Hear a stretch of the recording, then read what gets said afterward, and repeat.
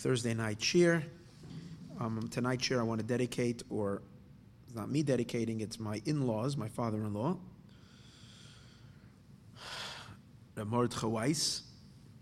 He's dedicating tonight's class in honor of his mother's yahrzeit, Tzipra Chaya Bas Reb Yekasil Yehuda, which I know it's this week. I think it might have been maybe today or maybe a day or two ago. So may her neshama have a great, great, great aliyah, the greatest of heights. She lived here in Los Angeles. She was just an amazing woman, just extraordinary. Anybody that met her was like, you can see this was like she was a Holocaust survivor. An orphan. Perhaps I can give a little lesson from her before we begin this year. So she was a big inspiration for me over here. It's my wife's grandmother, but one of the reasons I moved out to LA, or made it easier to move out of LA, was I came here to be a teacher, but she was living here at that time. She and her daughter, who's my wife's aunt, that live here currently. That's why she was living here. And it made it easier for my wife to agree to leave the hometown, New York, where all the family was, and come out over here because she had family. And it was just a delight. We spent over here with her, like, I don't know how many years ago she passed away. It's been at least 10 years, maybe 12 years, 12, 13 years. And she was just so much light in our lives. But I'll tell you just an interesting thing. She never knew her mother. Her mother passed away at childbirth when she was born. She's actually named after her mother. So she never knew her mother. And her father passed away, I think, when she was pretty young as well. So she grew up an orphan, living by her older siblings. And then during the war, she was sent to Auschwitz. And she was put on the death march. And she reached a point where she couldn't continue. She was basically, she didn't have an ounce of strength left. Emotional, physical, she was just totally defeated. And she had decided that tomorrow morning, it was at night, they gave them like a short little night sleep on the side of the road. But then in the morning, if he didn't jump up when they were ready to go, everybody that remained in the grass or on the floor, wherever they were sleeping on the road, whoever remained on the floor got a bullet to the head, and that was it. Or if you decided to die, you would just die out of starvation, because these people had, they were already, they had to probably concentrate just on holding their life and soul together just to be able to take another step. That's what every step was. And she just decided that it's done for her. And that night, a woman came to her in the dream, and her woman told her, get up and go. Don't be afraid. It's tomorrow you're going to be liberated. So she woke up and she made that last push, and that was true that day when she was liberated. And she always assumed that the woman who came to her was her mother. It's an amazing story. But she was just a woman that lived above and beyond, above every challenge. Life was so delightful. She was so light. There wasn't a trace of heaviness. Sometimes people that gone through a lot, had grief and sadness and heaviness, and she was just a beaming light. People just wanted to come speak to her, because she just cheered everybody up. A very, very beautiful, powerful soul. Anyway, so this share should be Aliyah's Neshama for her. Now we're going to learn the Maimer. So tonight, if you're listening in Facebook or on YouTube for the first time, I think, I posted the copies. Since I don't have an audience sitting over here, I'm doing this to an empty room. The people who at least were able to and made the effort to come here had an advantage of those that were listening that were not here, in that they can actually follow along inside, because I would make copies. But being that no one can be here, and I'm giving the shir alone, and those who would come every week for years don't have the advantage anymore of getting the copies. So you read the Tzarech Aliyah, the descent for the sake of an ascent. The gain is going to be that hopefully from now on, every time we're going to give a shir from text-based learning like we do on Thursday night, we're hopefully going to be able to present the actual text online so that anybody can follow inside. Okay, that being said, let's begin the Maimer. Now, usually, this class usually follows a Maimer, a discourse that deals with mystical ideas, and it's usually taken from Reb Shneur Zalman of Liadi, the first Chabad Rebbe, from his monumental works, Likutei Torah, Torah Or. Tarshas Tazria Metzora, two very rich parshios this week. We've studied all the Maimarim. You can find them online at mayon.com. Most of them probably should be posted. There might be still some or two wandering around the internet and not posted, which is a shame. Another piece of work that needs to get done. But I like to teach new things. So one of my favorite Sfarim that I've discovered 2-3 years ago is the Sefer Biurei HaZohar, which is a Sefer written by the Mittler Rebbe, the son of the Alter Rebbe, but it's his father's discourses, and what he heard and what he recorded and what he wrote down. They usually it takes a passage of Zohar and it elaborates and it breaks the Zohar open that we can actually understand what the Zohar is talking about.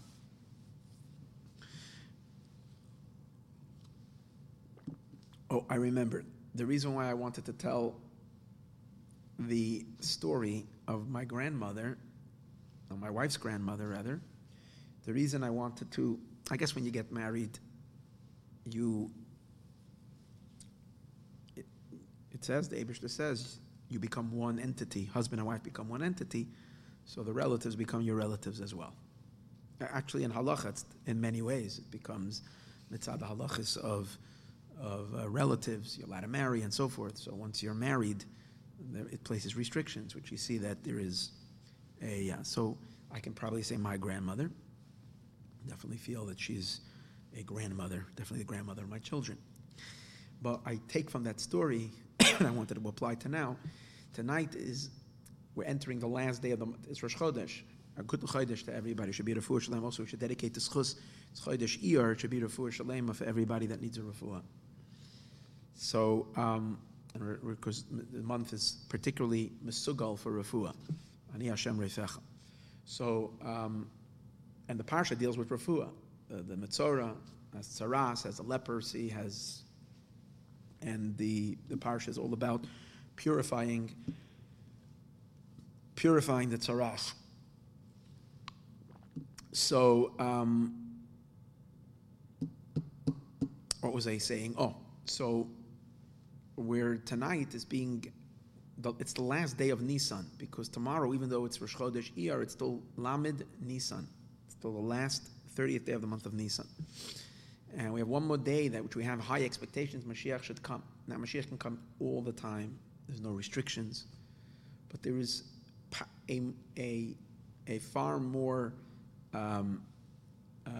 appropriateness and assistance from within time itself that Mashiach should come in the month of Nisan. We had our hopes so high this Nisan, and it's a difficult day for me always. The last day of Nisan is always a difficult day, especially a year like this, in which we were so sure that based on everything that's going on, Mashiach has to be here.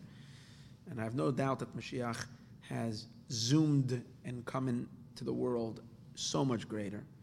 It is so present in the world now, but Poyel Mamish, in the literal sense, we still did not see the full revelation of Mashiach in the world.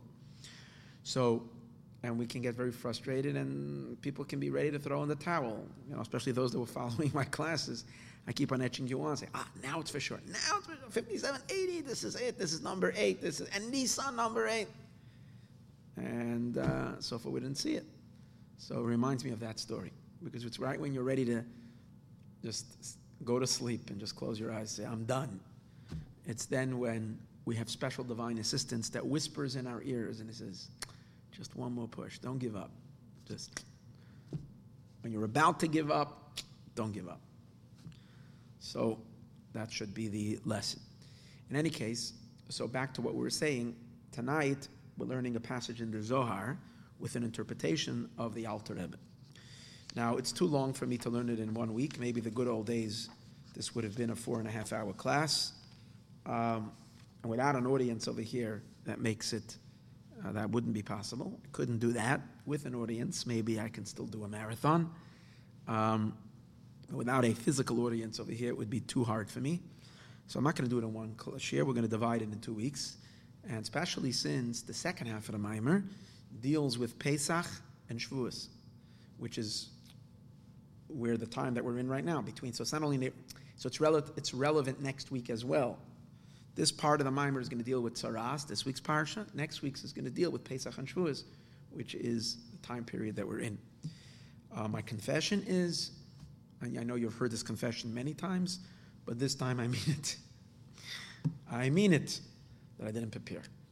So I am now teaching, I'm going to call this class not a class. Let's call it learning together, even though I don't have your feedback, because I don't even see who's listening and I don't see your comments. I don't have a computer in front of me. I hope it's recording. So I'm still learning together, meaning I'm going on uncharted territory. I can't say I glanced. All I did was I glanced, and I only glanced a quarter of the discourse. So it seems like it reads pretty smoothly, but obviously the Alter Rebbe's Maimarim are deep and deeper than deep and deeper than deep. And what's nice over here is that a lot of the inyanim that are discussed are inyanim that I'm a little bit familiar with from the other discourses on Parshas Tazria Metzora that we studied already. And he's, following along, at least in the beginning of the Maimer, the path that he takes in Likutei Torah to explain the whole concept of Tzaras. That being said, let's learn. So I'm going to begin by reading to you the passage of the Zohar. So the Zohar seems to be talking about, obviously we're dealing with the Nega. Nega is, we know that the Metzora, both the Tumah of the Metzora, which means the defilement.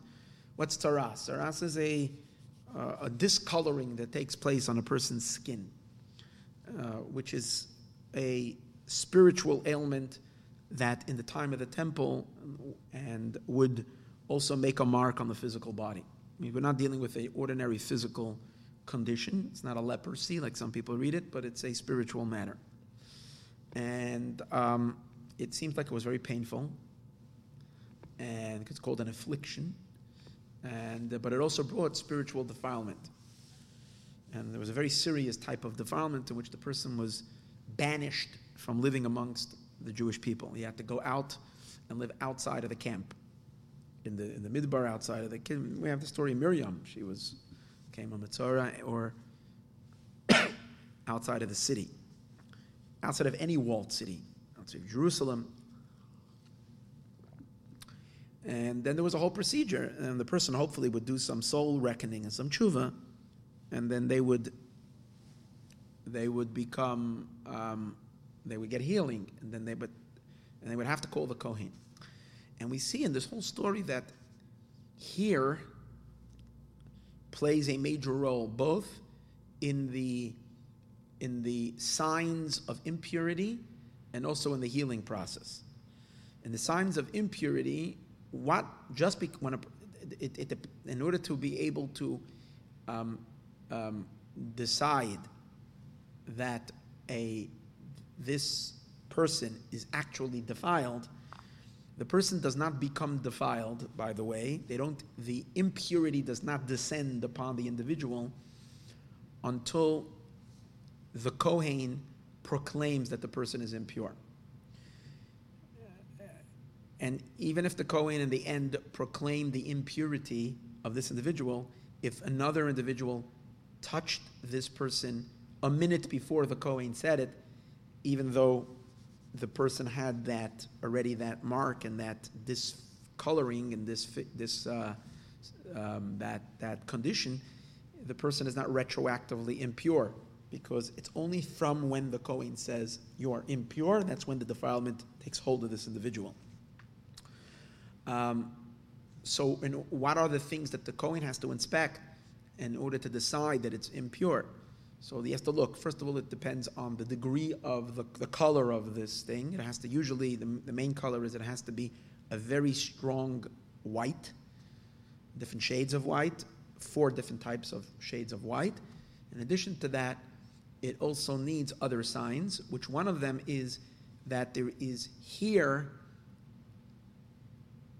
that is on that part of the skin, let's say skin hair on the body, that hair, which was once, let's say, black hair or any other color of the person's hair, it switches and it becomes a white hair. And the change of color of the hair, two strands of hair, change color, then the person is considered defiled. So you see that the hair plays a role in this, and also in the purification, when the Kohen inspects and sees that things have changed, it shrunk, the color became much lighter, whatever, or it healed completely, whatever it is, there's a whole process of how the person becomes pure again and can be rehabilitated, so to speak, and brought back into the camp, which one of the processes that he has to do is he has to shave his entire body, literally, from head to toe. Every bit of hair in his entire body has to come off, including his beard and including even his payas. Literally, he's bald from head to toe one time. Then he can, after that, let his hair grow and be back normal. But at that time, total. So you see that there is something to do with the hair, both in the impurity. So the Zohar is dealing with this shaving situation. And it seems to be that also the Zohar, before even the part that I'm going to read, it seems to be a very fascinating idea, is that in the end of days, God is going to shave. B'yoyim hahu yigalach Hashem. It's a pasuk in Isaiah. Hashem is going to shave off with a tar, with a razor. Hashem is going to raise off, and this is going to impact the klippas. Again, I didn't read the Zohar carefully, but I know the subject as it's discussed. A lot of the Yanikas Achitzonim, a lot of the powers of the forces of darkness and evil in the world, where in order for them to exist, in order for them to have power, they act like the virus. We're looking at the corona. These are germs, microscopic germs that are parasites, because they have no life on their own. They have to latch themselves onto healthy organisms and infiltrate them, break them open, and suck the life out of them and kill the hosting cell. That's the way they work. And that's how spiritual parasites work as well. They don't have their life of their own. They feed off other things. And one of their main feeding grounds is here. That's one of the reasons why the tzaras, the Metzora, is not called spiritually impure unless he has 2 here, because when there's 2 here in his tzaras, is a sign that dark forces have already found this exposed skin, this area, as a place that gives them access. Well, let's look at the hair as major tubes where they can actually put their mouths on it and suck the energy out through the hair from the soul of this individual. Every Jew has a soul that is plugged into the highest power systems, to the highest channels in which cosmic energy flows to the universe. Divine energy flows into the cosmos. And that energy can be usurped by the klipa. So when a person has this discoloring, so when Mashiach comes, it says God is going to shave whatever needs to be shaved. It will cut off the access points for the unholy, and automatically they will fall, they will be weakened, they will lose their power. While I was preparing, again, the liney bit, when I looked into the Zohar, who knows if what we saw just in the last month, where the entire world economy came collapsing, In other words, everything we've been holding on to has suddenly disconnected.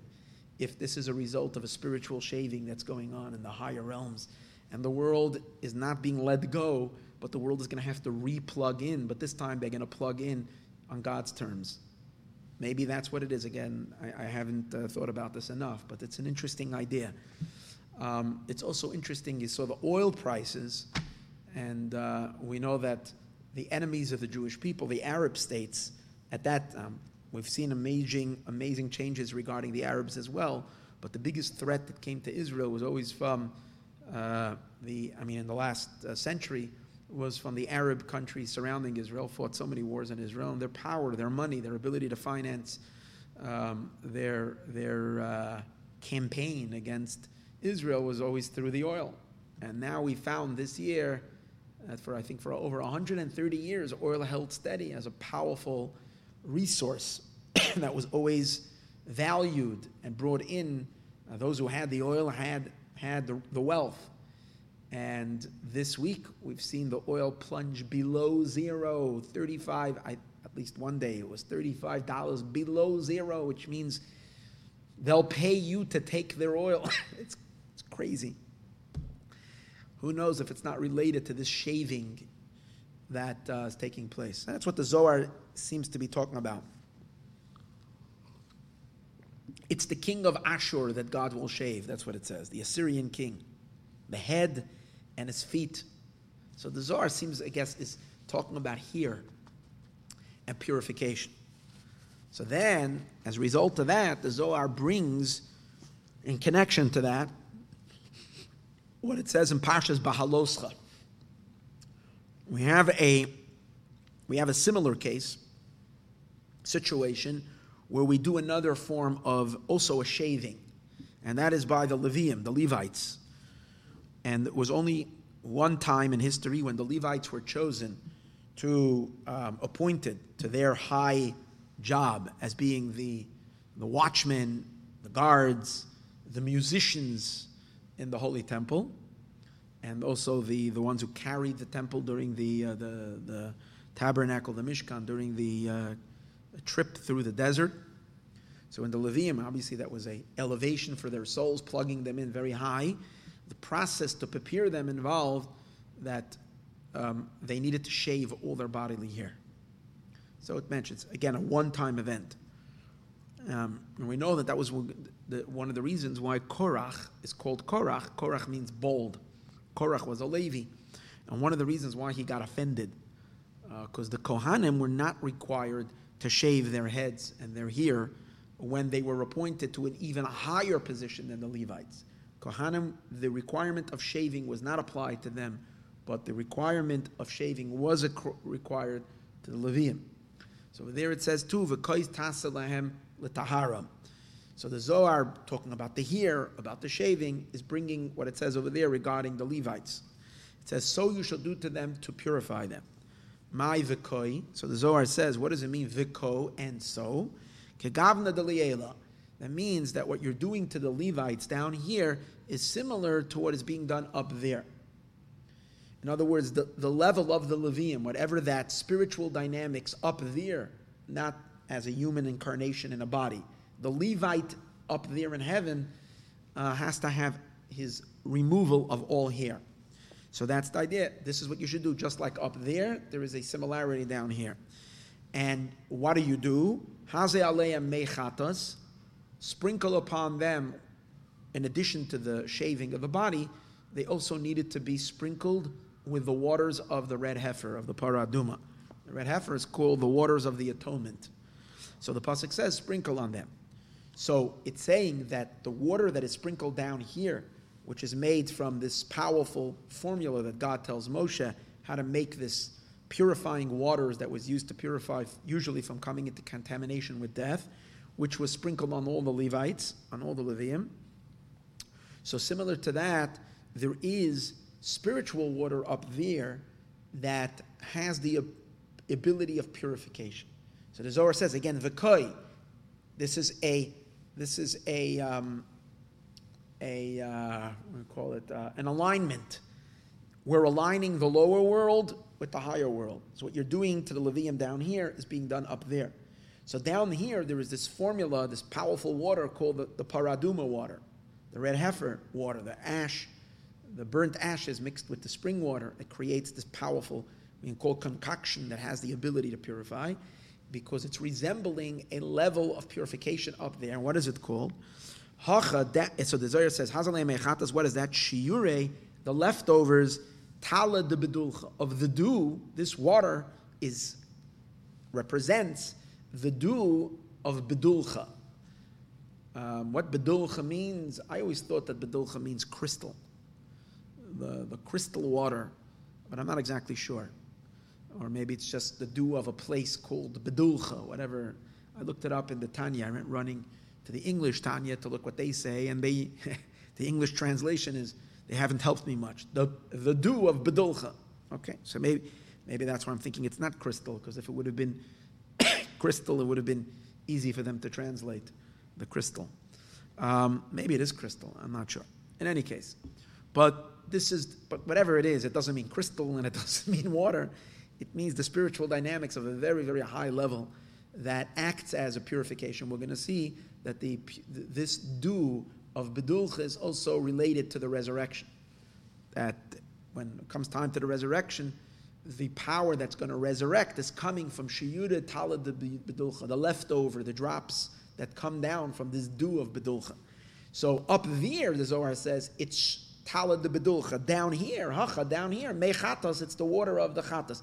Seems like that the water of the chatas, the paraduma water, captures in it this spiritual level of tala de bedulcha. The inin shiyure tala, which the water is down here, is the leftover dew. The zimna de asiksiv. So that's what's happening now, which they did in the time by the Levium. In the future, it says, "V'zarakti aleichem mayim tahirim." What was done earlier to the Levites only, the Levium were purified with this water, and also anybody who came into contamination of death can also get. It didn't have to be a Levite. Anybody would get sprinkled, but the obligation to sprinkle on the entire tribe was not for the Jewish people; it was only for the Levites. When Mashiach will come, the pasuk says, Hashem says, "I will sprinkle upon you the water of chatas." The pure water. So it seems like, again, even though it doesn't stay stated openly in the Zohar, I'm just making this assumption that this is referring to the tala de bedulcha that's going to be sprinkled on all of us to bring ultimate purification. Then it says, v'chipsu bigdeim, and another thing the Levites should do, wash their clothing. Kegavna de liela, which is similar to the way things are up there. Up there too, there is washed clothing.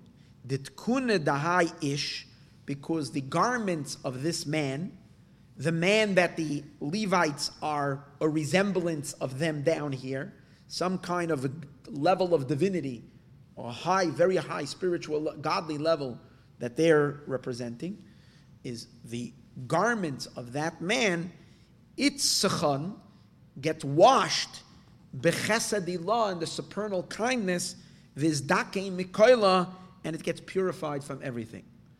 So there is a sprinkling and there is a washing of the clothing, because up there too there is that concept that, and why do you wash it in pure water? Water represents kindness. So it's being washed in the supernal waters of kindness above. Vitaninon, and we also learned. Now that's what he brings over. Now the Alter Rebbe only brings this passage. He doesn't bring the rest. He actually only brings the beginning of this passage. I want to read just a little bit further, and then he's going to continue bringing another passage from the next page, from like 4 or 5 paragraphs. So again, I told you I didn't learn the whole Maimer, so I don't know if he's going to give you an explanation on the whole thing, but it's just fascinating what the Zohar says over here, so I just want to read it. And, okay, I'm not going to read all 5 paragraphs. I am going to skip. I just want to read in the beginning. So, V'tanina, we learned, Amaiksiv bitar v'loy b'misparayim. Why does it say that you should use a razor and not with the scissors? And that's referring to, I think it's referring to earlier. It says on that day God is going to shave the king of the Assyria. He's going to shave him with a razor. Amakse betar, we're not with a scissor. Because we want to uproot the hair from its very root. We want to pull out like the hair follicles. We want to get at the very, very root of it. We don't leave any trace of it. And what's the reason for that? Because as I mentioned earlier, from the hair, it allows these, it exposes godly forces, godly powers to elements of dinim, of judgments. And and here in general represents judgment, because here is a narrow, very narrow channel, a very narrow tube of life. So by removing the here, you're removing judgments. You're stopping the lower judgments, which are the high judgments on the very high level, are very sweet judgments, and they're necessary, and we don't want to remove them. Actually, we need these constrictions, because or else the whole world would blow up from God's intense radiance. But as it gets lower, it becomes constrictions and all kinds of power flows for the negative. So therefore, in order to cut off these judgments from their source, and again, they're sourced from the hair, so you want to uproot the hair completely. So and when the deeds down here below are going to become appropriate, when we are going to fix the avoda down here below, when our actions are going to be approved by God, then God is going to remove the hair, and to tear it out completely, to bold it.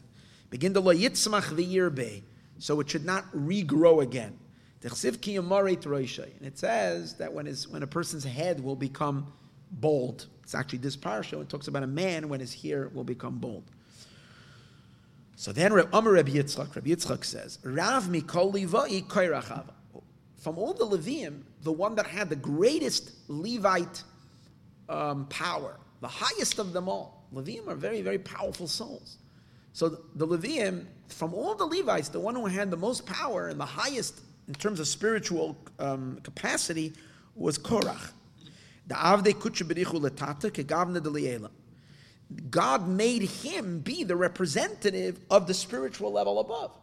And since the spiritual level of the Levites, because the Levites are on the left side, which is where there are judgments, and for that reason we have to remove the hair.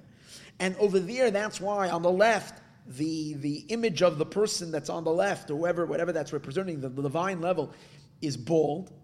So God made all the Leviim bald, but the only one that God called a baldy was Korach. His name, Korach, means Kireach, means bald. So the fact that his name was that way means he represented it, because he personified the spiritual baldy, which is the level of the Leviim, in a very strong way. So his boldness was showing on his quality, emphasized in his name. That was his advantage. That's why he was greater than all the Jewish people, besides for the Kohanim, which are even higher, and that's why he was jealous. That's what happens when a person is not satisfied with what God gives him. But God gave him a gift. And the fact that he called him by it meant that he's superior to all the other Levites. V'karye Korach, Masai, when was he called? B'shata de Golish, Beginei Lahai Ish, T'chsiv Kereachu. And it seems that for the sake of Korach, God caused the one above too to be bald. It's not the opposite, that because up there he's bald down, because the mitzvah down here requires the baldness, Hashem, based on the concept, he made up there be. So it was all done for Korach. And when Korach saw that his head didn't have hair, and he saw Aaron is adorned with the adornments of the king. And Aaron does have his beard and his zalzel be'enei v'kino la'Aaron. It became cheap in his own eyes, his status. It cheapened his own status because of his envy. He lost appreciation for what he had. So God said to him, I made you similar to above. You don't want to attach yourself up there? You don't want to be elevated to the supernal highest levels? Yes, because on the side, on the channel where you are, if you're going to reconnect to your source, you have to be bold. That has to happen. So, but if you don't want to connect to your source up there, chutz latata, then you're going to lose even what you have, go down below.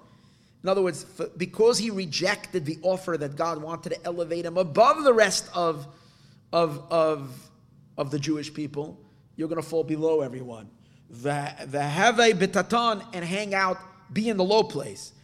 So he went all the way low. Like he went down alive into Sheol, into purgatory. Because that's Gehenim. Because in that place is where the sinners cry out and no one has mercy on them. Scary stuff. But Korach is going to come out of there. He's going to, in the end, he's going to be resurrected. Eli'ala is going to be elevated. When God is going to be willfully turned to his people, and bring the resurrection, he will resurrect them too. Hashem causes death, and he enlivens. Anyways, it's a very interesting idea that this whole tension was all about the hair.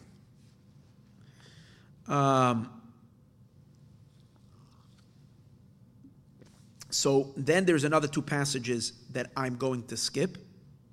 Then we're coming to the passage that the Alter Rebbe does mention now. But before I read this next passage which the Alter Rebbe mentions, I want to read this 2-3 lines in the Maimer itself before he brings the next passage. So let's read it. Start from the beginning of the Maimer. This is on page 286 in Biurei HaZohar. He has alei chatos, sprinkle upon them the waters of the chatos. So the Zohar says, Shiyude tala de bedulcha. This is the leftovers, again by the Levites it says this. This is the leftovers of the tala of bedulcha. The zamna, the asian in the future. Because if it says, V'zerakti aleichem, I will sprinkle upon you mayim tahor and purifying waters. And then, chulu. So in order to understand this whole idea of the dew and what this is all about, we need to understand first the root of the negoim, of these afflictions that we're talking about in this week's parsha. What is the cause? What is the inside cause of what causes the nega to come? It says a person is going to have in the skin of his flesh se'es or sapachas. He's going to have a se'es or sapachas. These are the various different, remember what we mentioned earlier, different types of discoloring on the body. So to understand all of this, we have to first introduce what the Zohar says in the same daf, in this daf Memtes, Amid Beis, but on the second side. And this is the part we're holding now. Amid Rabbi Yitzchak says, Hachat Taninon. No, I made a mistake. The Amar Rabbi Yitzchak now that continues in the Zohar in the third passage is not it. It actually continues quite a few passages.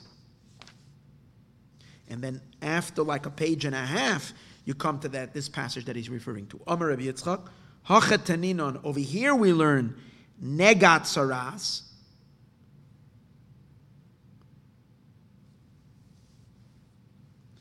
No, Hachat Taninon, this is what we learned. Sorry, not Hachat Taninon, here we learned.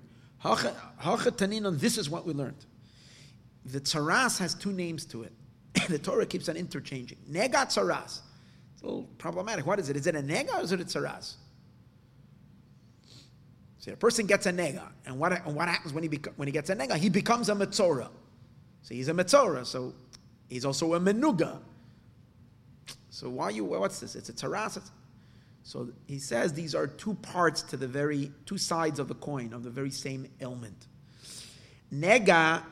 So the Zohar says, Rabbi Yitzchak says, and by the way, it's interesting that this is all happening on the side of Gevura.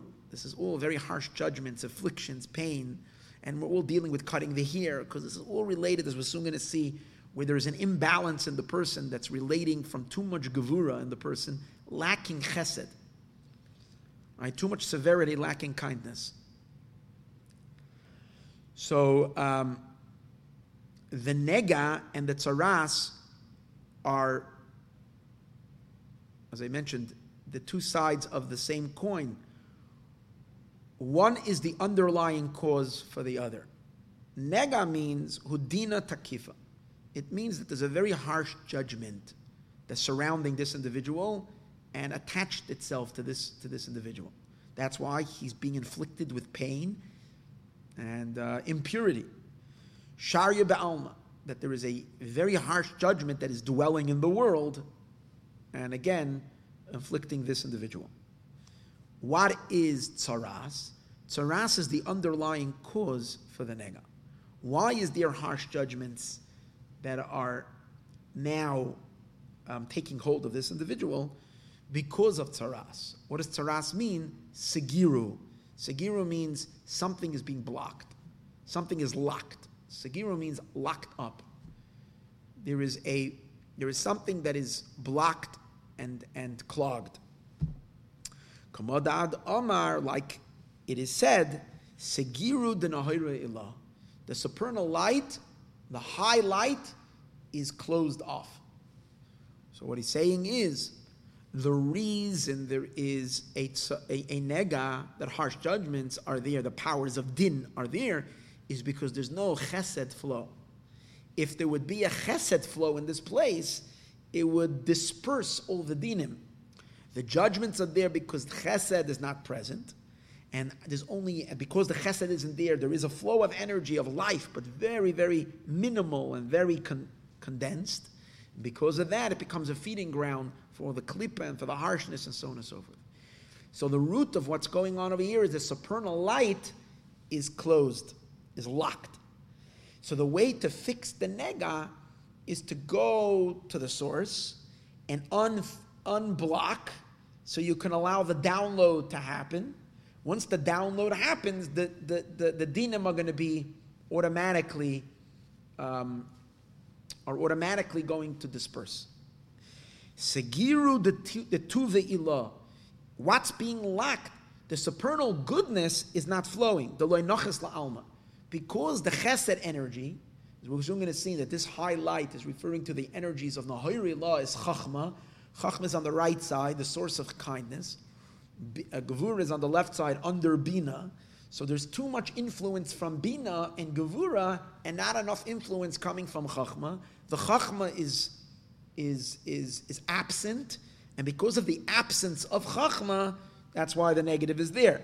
So he says, Segirid la de loinoches la'alma, the goodness is not the coming down. And Kisiya ba'adam stam is referring to the Adam. What the Zohar means in the word Adam stam, we'll see in the Maimer what it refers to. Is it referring to the human being down here, or is it referring to the supernal man above there? V'huvel, I'm not exactly sure what it means, Adam stam. V'huvel ha-kohen, he should be brought to the Kohen. Da kohen de latata. You bring him to the earthly Kohen, simply the Kohen below. This probably means the earthly Kohen, the human Kohen. Because again, in order to fix a tzaras, you got to bring him to, why dafka to the Kohen?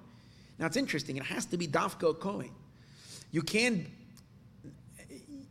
don't come to a rabbi. Now the truth is, you probably have to go to a rabbi. Because in order for the Kohen to determine, the Kohen needs to ask a rabbi. Now if the Kohen himself is a rabbi, that means he's well versed in the laws, then the Kohen can deal with it himself. If the Kohen doesn't know the laws, and it's very, very, very complicated laws, the laws of Negayim. You need a lot of training to be able to know what shade of white and all. You probably have to be certified. The Beis HaMikdash, the Beis Din have to give you a certification that you can look at Negayim. So a Kohen that was not, so go to another rabbi. The rabbi can inspect and he can know all the laws, but the rabbi has no power to either lock him up, claim the defilement, make him defiled, So what does the rabbi have to do? The rabbi has to call a kohen, even if the kohen is an ignoramus, and he has to tell the kohen, say pure, say impure. So you see, it has to be the kohen. So you see, it's a spiritual thing. There's something in the kohen's soul that can heal this individual. No one else can do it but the Kohen. So what is the secret of the Kohen? So now we'll understand. What's absent, what's causing this whole imbalance, what's causing this whole deficiency, what's causing the whole impurity is a deficiency of kindness. So you need to go to the man who's plugged into the channel of kindness to open up the flow. It's like Birchas Kohanim, where the Kohanim flow their kindness. So go get it. It's almost like you're going to get a bracha from the Kohen. That's the idea. It's takan. The Kohen is the one that is set. Lemiftach ahu sagira. He is the one who's prepared. He's the one who's capable of opening that blockage. Udladlaka baitzinin, and to light the light. Which light? The light of wisdom, the light of Chachma. He can bring in the illumination of Chachma, which is really a kind illumination. And when he brings in that wisdom, he automatically causes the dinim, the judgments, which are coming because of the intensification of the left side to depart. The yishtakchal yedei berchan le'elu latata. He can illuminate and light the lamps that there should be through him blessings above and below. And then the nega then is therefore departs. And the luminance of compassion should dwell on everybody. And that's why it says you should bring him to the Kohen. This is the piece that it's over here. What's negeya to us right now? So here the Alter Rebbe begins his interpretation. It is known what it says in Eitz Chaim from the Ari. He's now quoting from the Arizal. In the portal where he deals with Negayim, the Arizal explains it at great length. The Teichen Inyan Sham and the general idea that over there is as follows: that a nega comes as a result of the histalkus, of the departure of Moichin, of the power of the Mochin of Abba. Mochin da Abba means the energy flow. Mochin means generally the brains, but it really means an energy flow, the life forces of Abba, his father, which is a term the Zohar refers to the attribute or the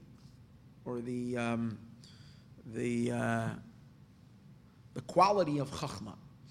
Chachma, we know that there are, and the reason it's called father is because we know there's a system of 10 spheros. There's 3 of them intellectual and 7 emotions, both in the human experience and also in the supernal realm. So the intellect is considered parents to the emotions, because all emotions are always follow the person's intelligence. It's what you expose yourself to, it's what you study, that's what you get excited about. That's why the Rebbe told us so many times to learn about Mashiach. Because in order for Mashiach to be a reality in the world, we must be excited about Mashiach. And if we're not excited about Mashiach, Mashiach won't be here. There has to be an excitement about Mashiach. And in order for us to be excited about Mashiach, we need to be familiar with it. So we need to study about it. If we only study about it, we'll be very excited about it. So for that reason, knowledge and mental cognition and understanding of the mind are called parents to the fires of the hearts, to the emotions, to the excitement of the heart. Now, the problem, it says in the Arizal, that the Arizal says, the problem that there is with the Mitzorah is that one valve, the spiritual valve of Chachma in his soul is either shut down completely or it's very weak. His right side is very weak. He has an intensification of influence. It's not that there is no mochen. It's not that this person is brain dead. It's not that there is no influence coming from his mochen. He's got too much mother energy and not enough father energy. The blend is not balanced. And the reason is, again, the Negoim come because of the mochen, the Abba, because of the departure and the absence of the mochen coming from father, from Chachma's side. And that leads to a impurity, a defilement, which is a form of death. Actually, it says, Mitzorah chashuv kameis. A Mitzorah is called like a dead person. Why is a Mitzorah called like a dead person? Because dafka, the power of Chachma, is the power of life. Pasuk says, "Ha-chachma tichya." Dafka chachma. We'll soon see what chachma and bina is, the difference between chachma and bina. But the energy of life flows through chachma. Ki ha-chachma tichya. Chachma, because God only dwells in chachma, and Hashem is life. So chachma, when a person's chachma is not operating well, then the person is semi-dead. Or so mitzayra, because there's a lack of chachma energy. Mitzayra chashav kemeis. He says ki ha-chachma tichya. Chachma gives life. Va'atikun shel hanegoyim. That's why, in order to fix the negoyim, la'aviyam el hakoyin, you have to bring him to the koyin. Hainu lahamshich oyer Abba, to replenish the lights of Abba. The ikar hu, and the main idea is ki mesibas oyres omoichen the Abba. And the main idea over here is that because as a result of the lights and the moichen and the brain energy flow from Abba, from Chachma, yeh ba'adam esrach v'sakelim. A person is going to have broad vessels, bekelim, mekelim shainim. And a person is going to have many vessels, many containers. What he's saying is that when you only have bina, there's excitement. He's going to elaborate on it. Bina produces, we've said before, father and mother, chachma and bina, input is what's necessary to create a child. You can't have a child only from a single parent. There has to be a unification of the male and the female, a father and a mother. But sometimes there can be one dominant element. So when there is only bina, creates intense excitement, but it doesn't channel, it's lacking direction. Where there's only bina, then you'll have excitement, but the excitement will remain unsettled. And when it remains unsettled, it can be very powerful. It will lead to a lot of intensity, but it won't be productive. In order for there to be productive, the excitement coming from the bina needs to be quelled and softened and thereby channeled into productive behavior. So, because what's the point of getting excited about God? So the Alter Rebbe says an interesting thing in Tanya, and it's so amazing how Tanya is such a fundamental book. It's like without Tanya, Chassidus, Baal Shem Tov, and Chassidus could be very, very. It's raw energy, and it can lead a person into all kinds of crazy stuff. Really good, because there's a lack. The Alter Rebbe created like the system, the structure. He structures everything.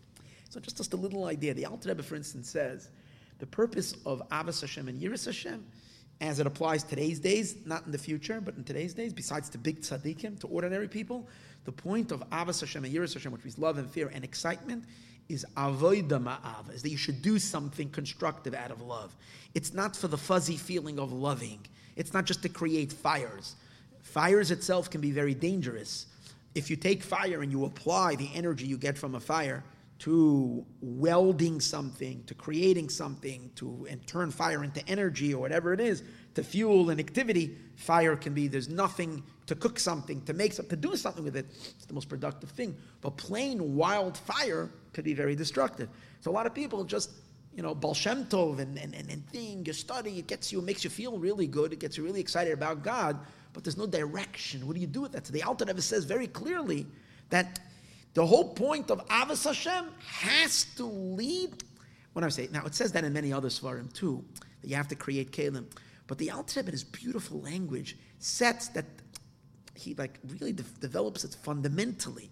That the tachlis ava is avodah ma'ava. As he says in Tanya, that's and he says la was the lashon la soisoi, that the love. When Mashiach comes, we'll have experience just for the sake of experience. But now which means that we have to create vessels. And what are the vessels?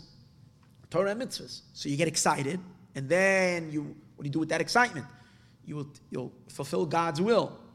And by doing that, you're taking Hashem himself through his Torah and his mitzvahs and downloading God into the containers of mitzvahs that you've done in this world as a result of your love.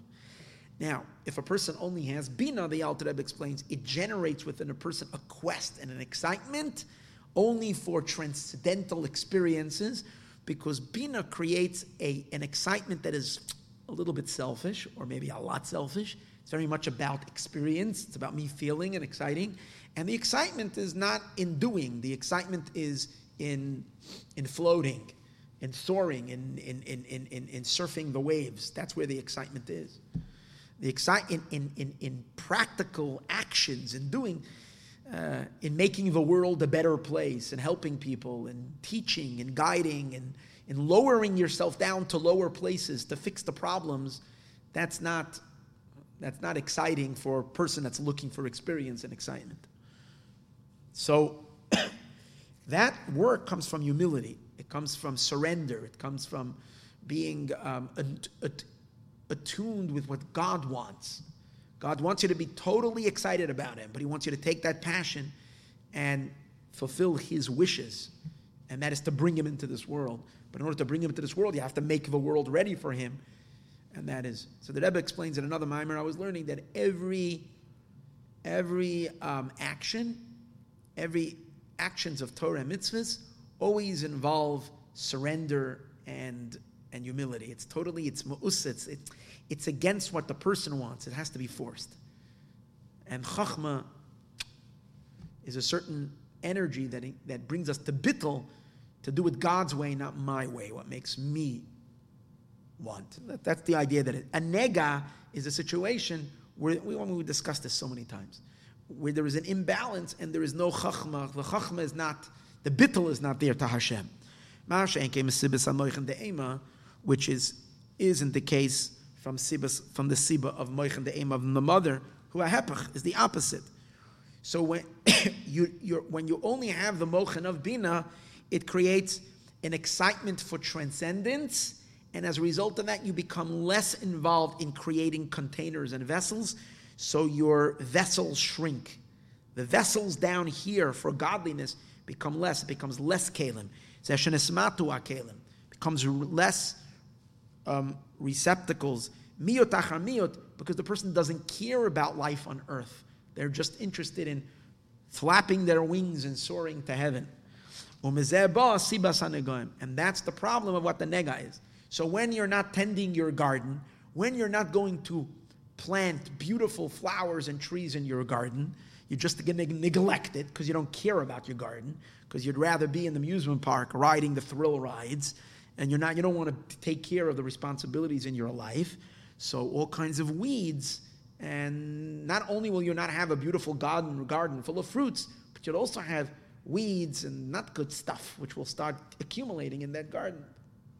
And that's the point that happens when a person that becomes too obsessed with spiritual matters and forgets that what God wants is a ethical, moral, mindful, physical existence in this world, holy existence, setting the world, making the world be conform with God's will, but in the physical. And when you fill the physical world full with godly actions and mitzvahs and so forth, you've sprinkled godliness into this world, as opposed to fill the vessels. That's the idea.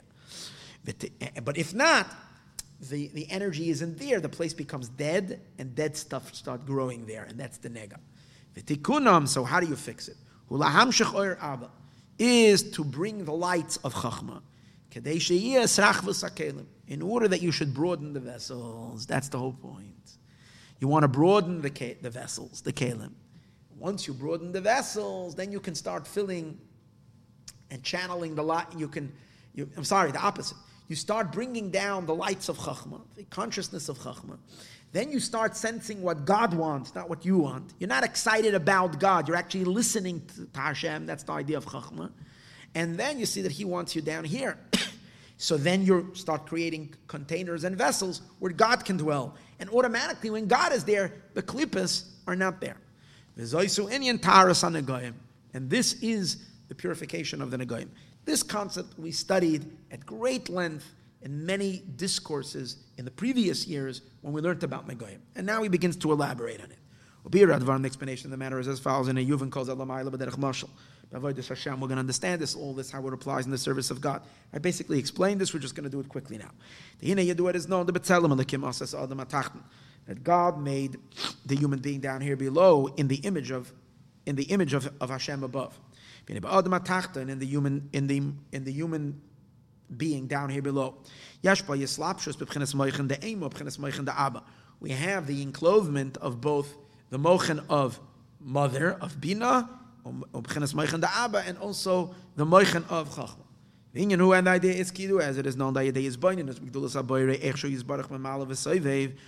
through the contemplation, which in the greatness of God, how God fills all of existence, and He encompasses all of existence, and how God really, utterly, completely transcends all of creation and all. And one realizes the richness of this, how vast and enormous and endless the magnificent the creation is, and yet realizes that the input that God has invested in creation is just a minute, not even a minute, it's a nothing of Him.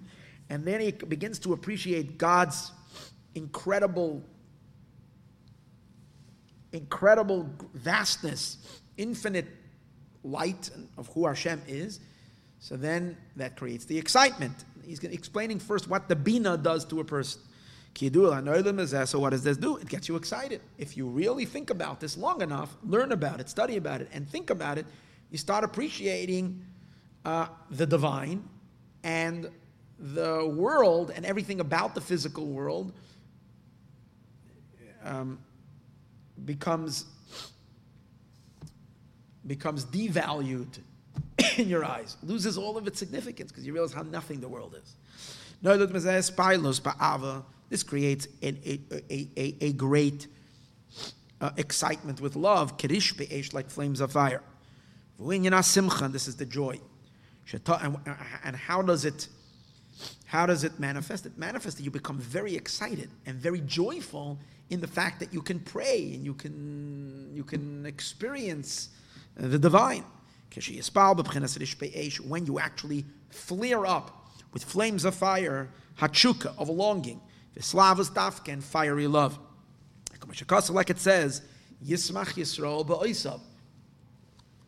The Jewish people will rejoice ba'osav in their Maker. So when you appreciate your Maker, you get excited that you have a relationship with Him. And it also says, they will rejoice in you, those who sanctify your name. So they will feel great joy about the relationship. Because joy is born out of his boinenus, out of contemplation. That means from the Bina, from the deep and rich understanding, that will create this joy. And then as a result of this joy and this pleasure, that is of the contemplation, that is going to convert the emotions of the heart from one extreme to the other extreme. Naturally, a person's emotions, excitements are to worldly things, material things. But once one focuses their mind, their heart on the Ein Sof, and realize the incomparableness of the creation to the Creator and the nothingness of the creation, so then what the creation shrinks into being literally, utterly insignificant, and the significance turns to Hashem. So you extract your attachments from world to Hashem. That all of a person's love, for instance, should be only to God. Shouldn't have any other desire to anything else. Like it says, who is to me in heaven? My heart, my flesh, and my heart. I think she'eri is flesh. My is expiring, is pining for you. And this is a very positive thing, because you're converting darkness to light. Before a person begins to contemplate, before you activate your holy Bina, so then you're living in darkness. Because you look at this we're living really in all of existence, all of our entire reality is just a little rat hole. It's nothing. And we think this is like magnificent. We want to travel, and we want want to go on cruises and here and see. And it's basically an exploration of this tiny little mouse hole. Compared to what there's really out there, it's nothing. So when the little mouse sticks his head out and sees the big, vast blue skies, he says, wow, there's a big world out there, not just this tiny little hole. So that's what we have to do. We have to stick our head out of the mud, pick our eyes up, like we say, lift up your eyes. That's what contemplation is. You see, the Metzora is way ahead of the game. The Metzora is way ahead of, sadly, most of us that have never even began the process. But this is the beginning. You pick your head up, you start realizing, hey, there's much more to existence than what we see with our physical eye. You begin to explore that world, you become a spiritual being. And that's conversion of darkness to light. And you come to a point, if you practice this constantly, you come to a point, till you only have a heart only for God. Nothing else interests you. You lose all interest, not in food, not for other fine things in life, clothing, other entertainments that there is. Everything, music, it all becomes meaningless. It's only one thing, one obsession. This is the meaning of the word kala, or kala. I don't know, he probably means from the word kala that he mentioned earlier, kala she'eri lavavi. Kala meaning expired completely. Lashon kiloyon v'yistalkus, completely burnt, expired, and departed. It's the complete departure and extraction from everything else, becoming subsumed in God's light. Because the person stops and cancels all the desires, all the desires that a person has to foreign things. Anything that's not Hashem, canceled, complete detachment. And this is called ratzai, a racing. You're racing towards Hashem. Like it says, v'achayos, and the angelic beings, ratzai v'shuv, race and return, race and retract. Pidish k'maymer ayadua b'sefer Yetzirah imratz lipcha shuv le'echad. If your heart is racing, return. Which means that detachment, extracting, pulling out completely from the physical is a good thing, but that's not the end of the journey. Once you reach this point where you've really converted all of your desires only for God, then you have to shut down a little bit your desire. That means now that I only want Hashem, good. So now, be silent and listen. Maybe God wants something too. We know what you want. You want God. It's like, you love someone so much, and so you're busy talking, but you're never quiet to hear what they're all about, what they want. For that takes a certain humility.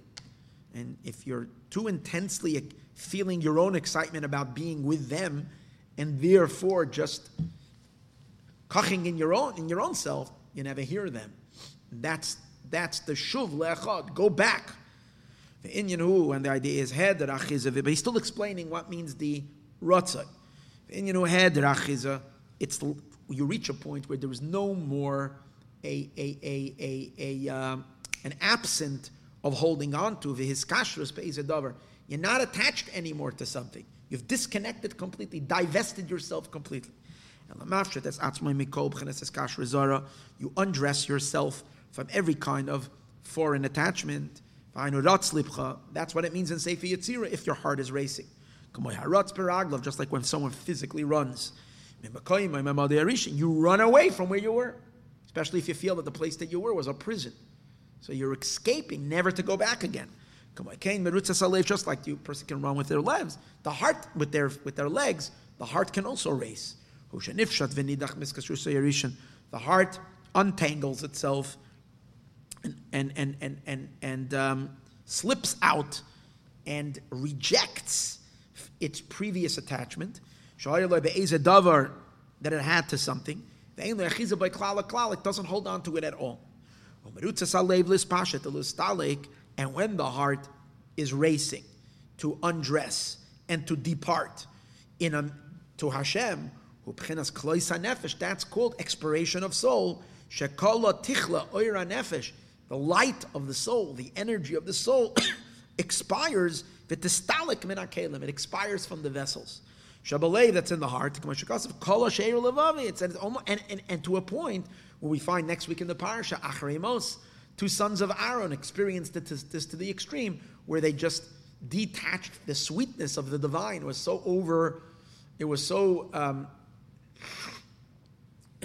overwhelming, so intense, that they let go of their bodies, and their souls just slipped into Hashem.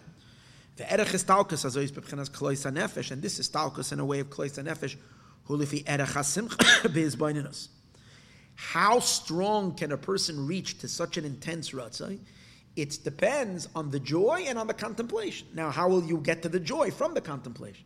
When you contemplate how rich and how awesome God is, and being close to Him is, and so on and so forth, so you become so happy when you get closer, and the happier you get, the more excited you get, and the more you don't want to go back to that dark place, because you have so much pleasure and enjoyment over here. Why would you ever want to go back there?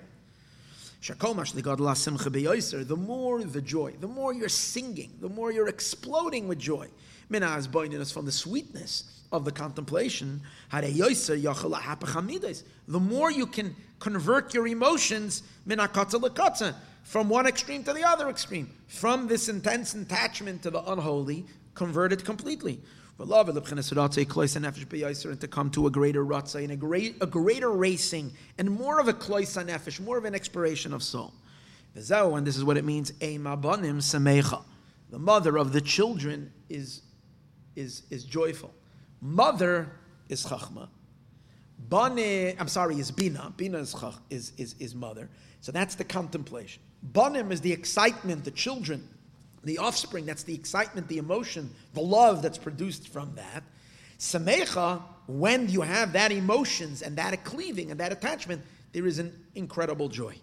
Habanim amamidas kiyidu, as it is known, the ema banim, and the mother of the children, ubina hanekra b'chinas moichan the ema. That's called the moichan of the mother. She is baininus, and that's the contemplation. Shemis labeshes bitzimtzum, which the contemplation encloses, not completely, because a lot of his baininus is too vast for it to enter into the emotions. Emotions have a more narrower capacity than the intellect.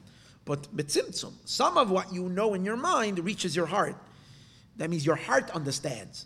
Bitzimtzum b'midas in the emotions, ava v'yira, v'kasher ema banim semecha be'yoser, and when the mother becomes very, very excited, that means the simcha reaches a very, very high peak.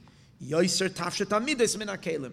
The more it pulls the children out from where the children were stuck. If a person's love and other spiritual excitements were trapped in misguided things, in the pleasures of the world, so the more it can yank these emotions out from where they were, where they were limited canal. These are the moichan of the mother.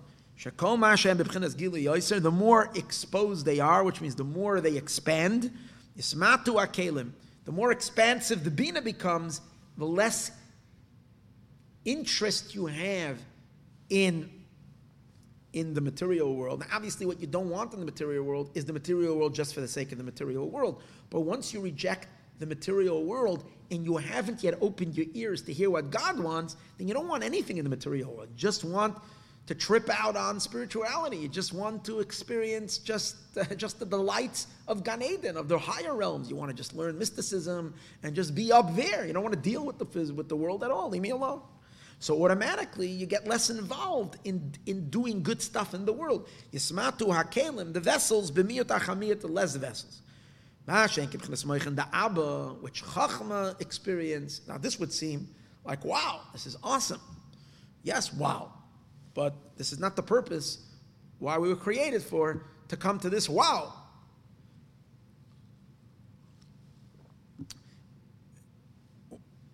The purpose is, Hashem, as we're going to soon see, wants a home in this world. So once you're excited about God, hear what He wants and do what He wants. And that comes from Chachma. When a person has a strong right side of his brain, which is, we'll soon see, the chachma energy, the chachma input, the power is developed.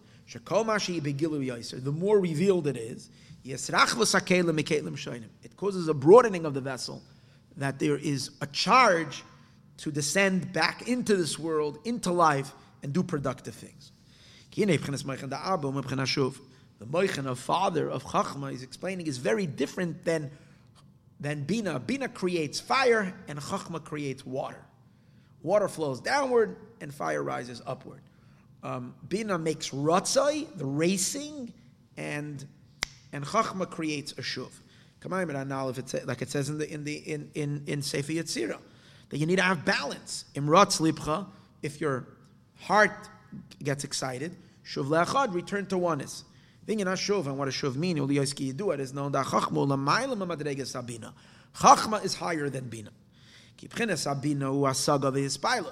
Bina means you apprehend, you comprehend, and you get excited.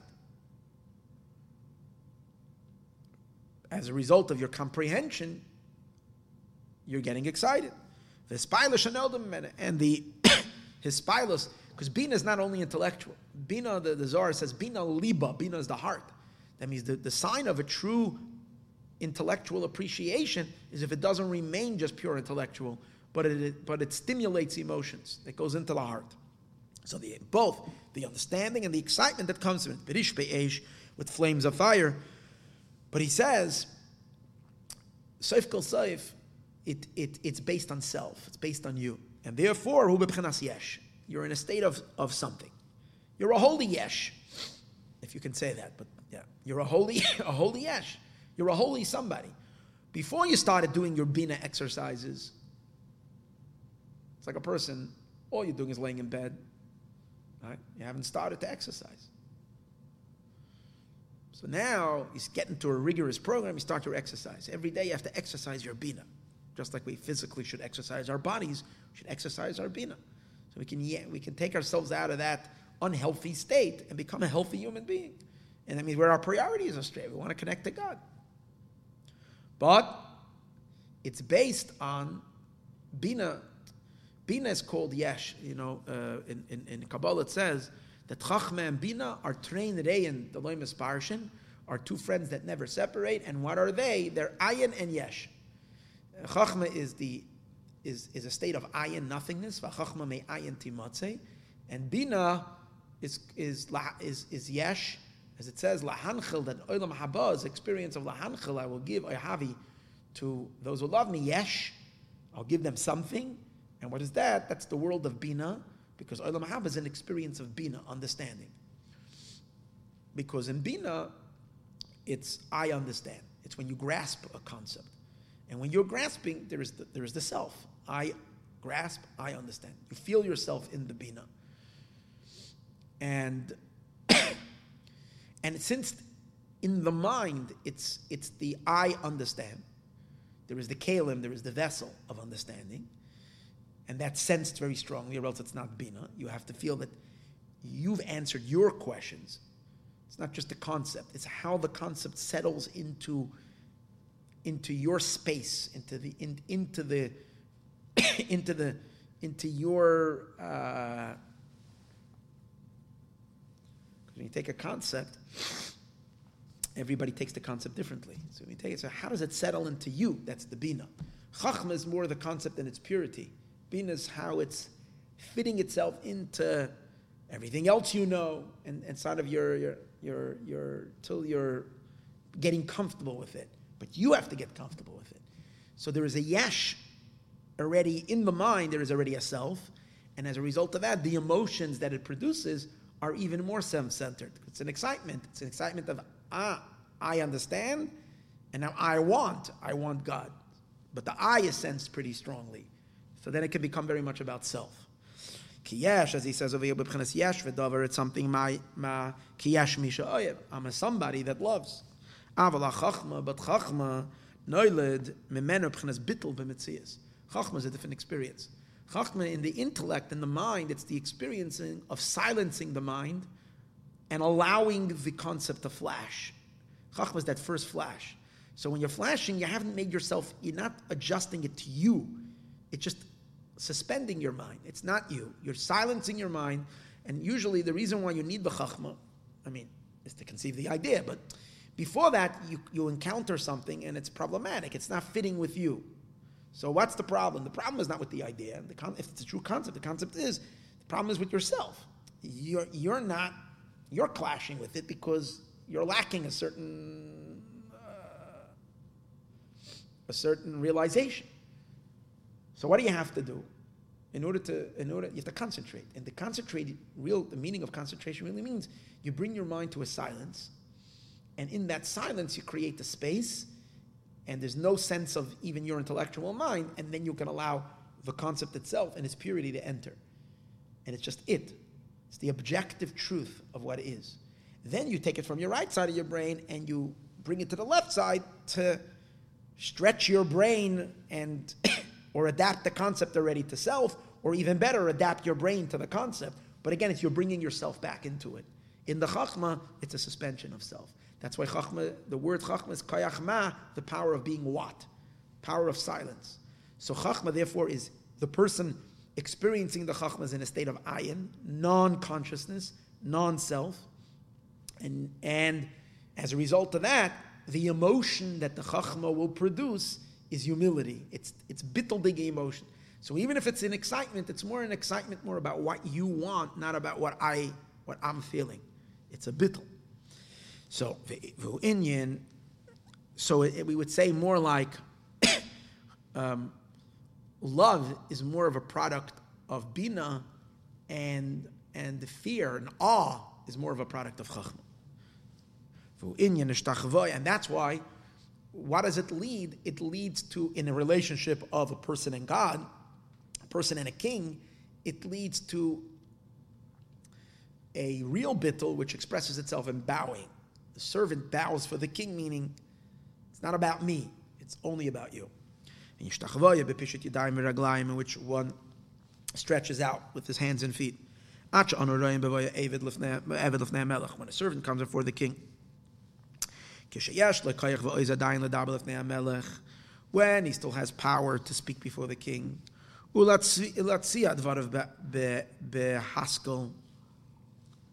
and he can still, what's it called again, lay out his words intellectually. If someone can stand in front of the king and talk and articulate his words, it means that he's not really getting who the king is. Talking about a king in it. It hasn't really hit him. Who is he standing in front of? So he can stand, they can talk, and so on and so forth. That's why he has power. Because he's not really experiencing what the king really is. He's experiencing what he thinks the king is. And that's why he can talk. But when he gets very close, and he truly sees the real power of the king, then the king stuns him. And when the king stuns, he becomes speechless. He can't talk. He can't talk. Definitely to talk with it's like everybody, those who can attest to what it meant going into the Rebbe for Yechidus. Private people went in, they were speechless. You watch by the dollars. You see the people that stand there, they start talking and making, they have no clue who the Rebbe is. The real Chassidim went by, they're terrified, can't even open their mouth. Because the power of the tzaddik, of the Rebbe, would hit them like, whoa, it's like the king, and there's no self. Sometimes people forgot what they wanted to say, they become speechless. It knocks you out completely. With Hashem, and really the Alter Rebbe sees bowing as not something you're choosing to do, it's a consequence. Coming in front of the king, he knocks the wind out of you. Just his mere presence is so powerful, you have no existence, so you fall on the floor. Ke'evan doimim, like a silent stone. And this is bowing from close. And that's the Chachma experience, that you're up and close. Because you became completely nullified. And this is the bittul. And we don't have this ability, we don't have this quality in the service of God. This is what Chachma introduces, that you're actually right in front of God. In other words, the Chachma is the space in where God actually enters, because Hashem, when we try to reach out to Him, Hashem is also coming closer to you. So when you finally open your window, stop you thinking about what God is, but you open a window for Him and allow Him to come in, then whoa, that knocks you flat. And that creates this ma, bittul the bittul. Ma pish pashto, who are you? What did you tap? And that's why the sages say we can't compare hearing about something to seeing something, because when you hear about something, you're still outside of the thing you're hearing about. And therefore, hearing is a bina experience. You're describing it. You're making. Riya is that you're actually seeing the actual thing. It's not you imagining what it is. It's what it is. When someone tells you about something, you're imagining what it is. So you can still retain yourself in it. If you see it, and if what you're seeing is something of real greatness, then you lose yourself. Shariya b'chachma, because vision is in chachma. It says liyos mikara, because it's close. Who bali bechinas bittul, so that brings a person to bittul b'mitzias, to a total nullification. Legamra, the ein lekoyach klal, you don't have any power at all. His boinain, you can't even contemplate anymore. Or lespal, you definitely don't have any koyach to get excited. Berish be'esh, with flames of fire. Bechinas yesh v'davar, as a somebody. Elohu ke'evan doimim, then you become like a stone. Gambeloy dibur, you don't even talk. But bina is the opposite of this. Because in bina you're still in your own space. So there you can expand and expand and expand. You can go up levels. Al yedei asagis v'isparlis, through understanding more and getting excited. Like it says, but all that going up higher and higher and higher is all because you're standing on the outside, and from there you're climbing the ladder of spirituality. And you're racing after racing. Canal. But when you reach a place where you can't understand, over there it's beyond understanding, at least in accordance to where your kelim are today, it's beyond understanding. Only thing you can do is be silent a moment and stop and allow your mind to, the engine of your mind to slow down and just become a receiver. Then you can allow the chachma, that place that you can't comprehend anymore, you can open a window and you can see it, because you can allow it to be shown to you. You're not. So, and at that point, the bittul comes in. When you got close, and therefore, that will throw you back. Let me give an analogy. If you're running up a mountain, you're going from peak to peak as you're going up the mountain. And if you go hiking, you go to one peak, and then you're in a higher place, and you're in a higher place. Because when you reach the ultimate peak, there's no way you can't continue anymore. Or this alas l'sham, you can't go higher, either because you're at the top of the mountain, or because it's just a straight cliff, just straight up like this. You can't go anymore. Then you have no choice. You stand over there and take some pictures. And you go back. The same as also Gam Ken Yuvin. Chachma is that you reach a point where you can't grasp anymore. You can only marvel at what you're seeing. But that knocks your socks off. You're breathless. That will produce a shuv returning.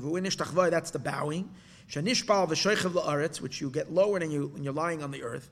By the angels, we find that they have this. And the heavenly hosts, which referring to the angels, are bowing down to you. Because by the angels it says, first they climb, first they learn, first they meditate, they come to higher levels of understanding and of apprehension. But then they get too close, and then whoa, and that throws them back. First they have real fire, the flames of fire. When they get very close, they come to a bowing, total bittul. This is the idea of shuv in their bowing. Now he continues in the next paragraph through the Shuv Shu Inyan HaYerida V'Hashpala Lamata Mata Ma'oid, in which you have nowhere to send them anymore. It's time to go back. This is what actually stimulates and encourages. This is what produces kalim. It produces productivity. Since you're going down for hushpal and you've been lowered, because of the great bittul which happened because you came up high. So now you still want to be connected to God, but you can't be racing anymore towards Him. So what you do now is, what do you want, Hashem? And then you take God's will and you implement it. And where is God's will implemented? Only in the physical world, because God has no will to be implemented in the spiritual realms. That's not where He wants to live. He wants to live down here, and He has instructions of exactly how He wants to live in this world. So we enter back into this life, and we become very, very, very involved and very, very driven to make God's wish our wish and to give Him whatever He's asked from us, and that's the Torah and the mitzvahs. So you're bringing then the light down here below. A flow downward. It's the opposite of the racing upward, which is from below upward. Canal. Which is like the mashal of a person returning back.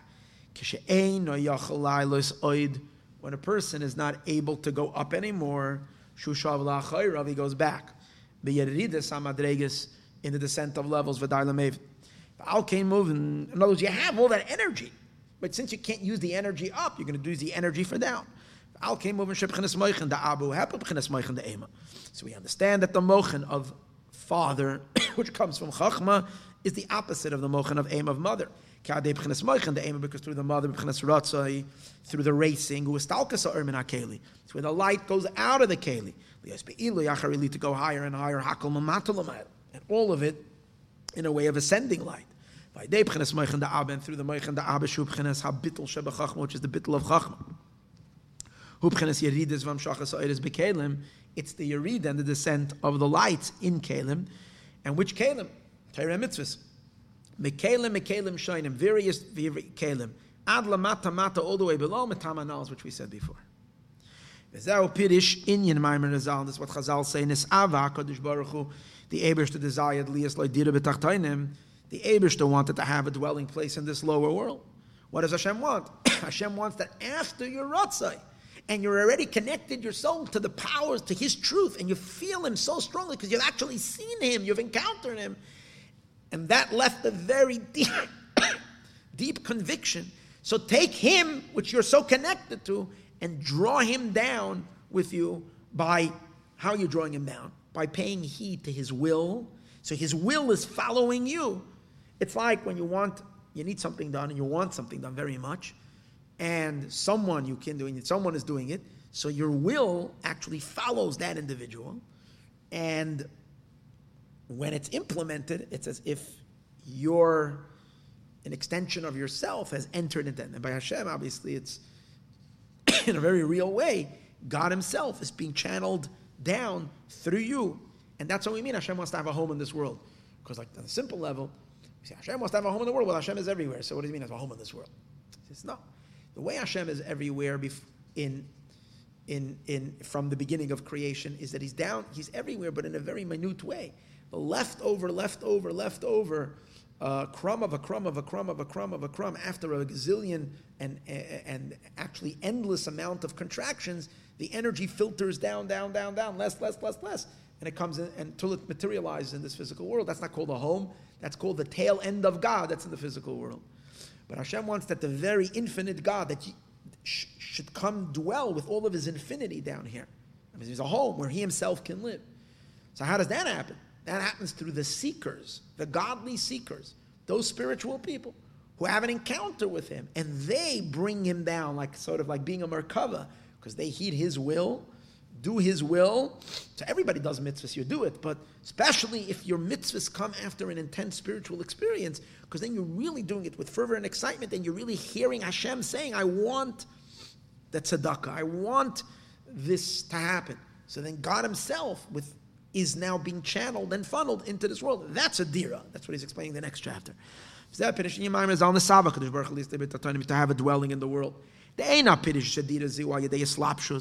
This dira does not mean through the general, regular channels of the way God emanates down to the physical world. The many contractions and the concealments of the light, in the way of the chain-like progression in which the world's evolved.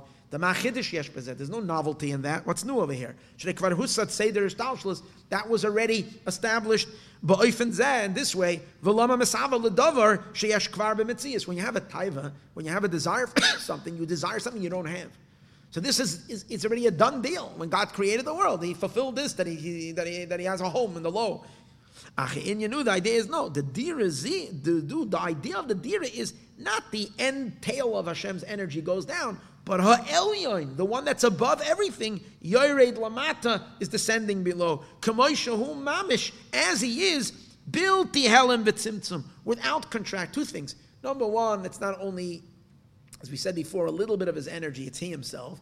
Number two, it's not concealed and blocked, but it's openly there. Like when you're doing a mitzvah, God is openly visible because you're arranging your kitchen, your bedroom, your wardrobe, your business, your everything in your life, your entire existence, your physical body and everything about you, you're arranging it in accordance to God's tastes.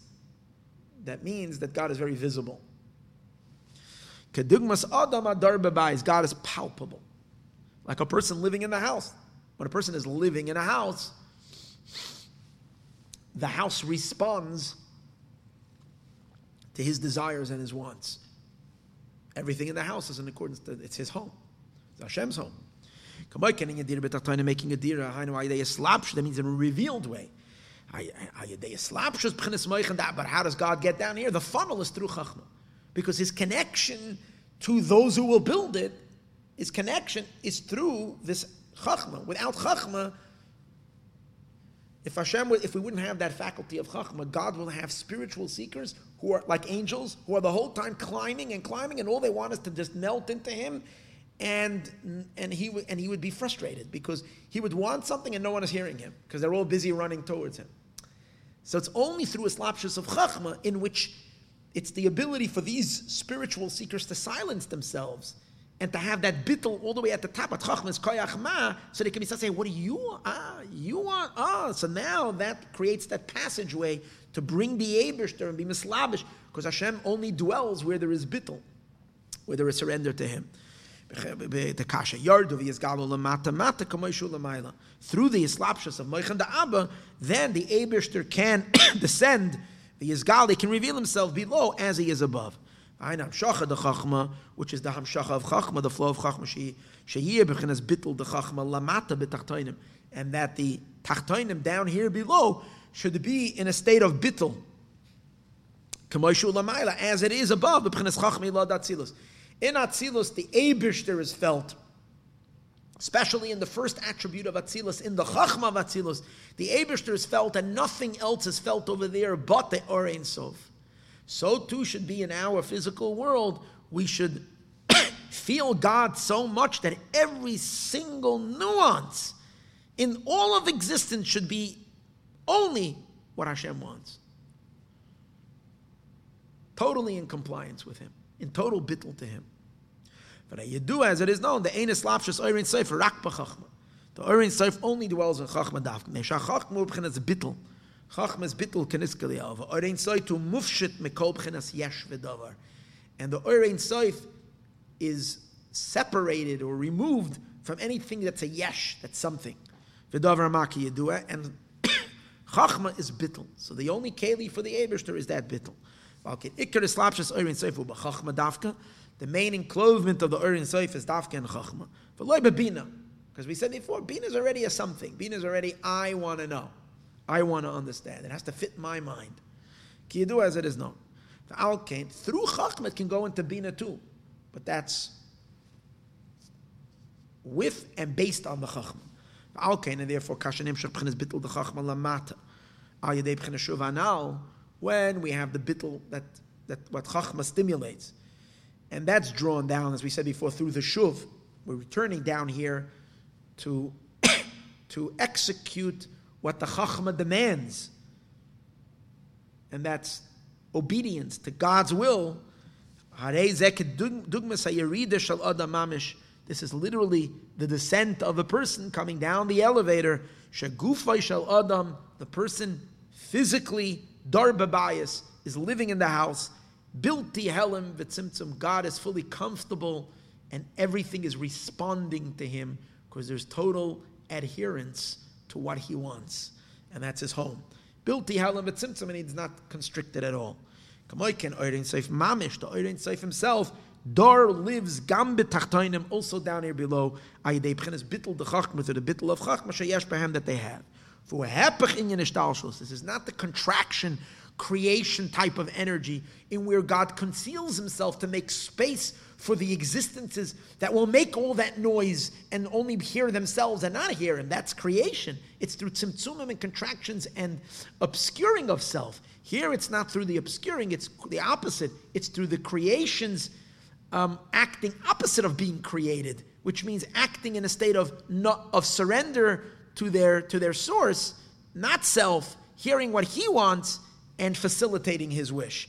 She'ena meir, and that the difference is. There he's only shining through them, elai de tzimtzum, through contraction, and here there's no contraction. He is as he is. V'dai l'meiv.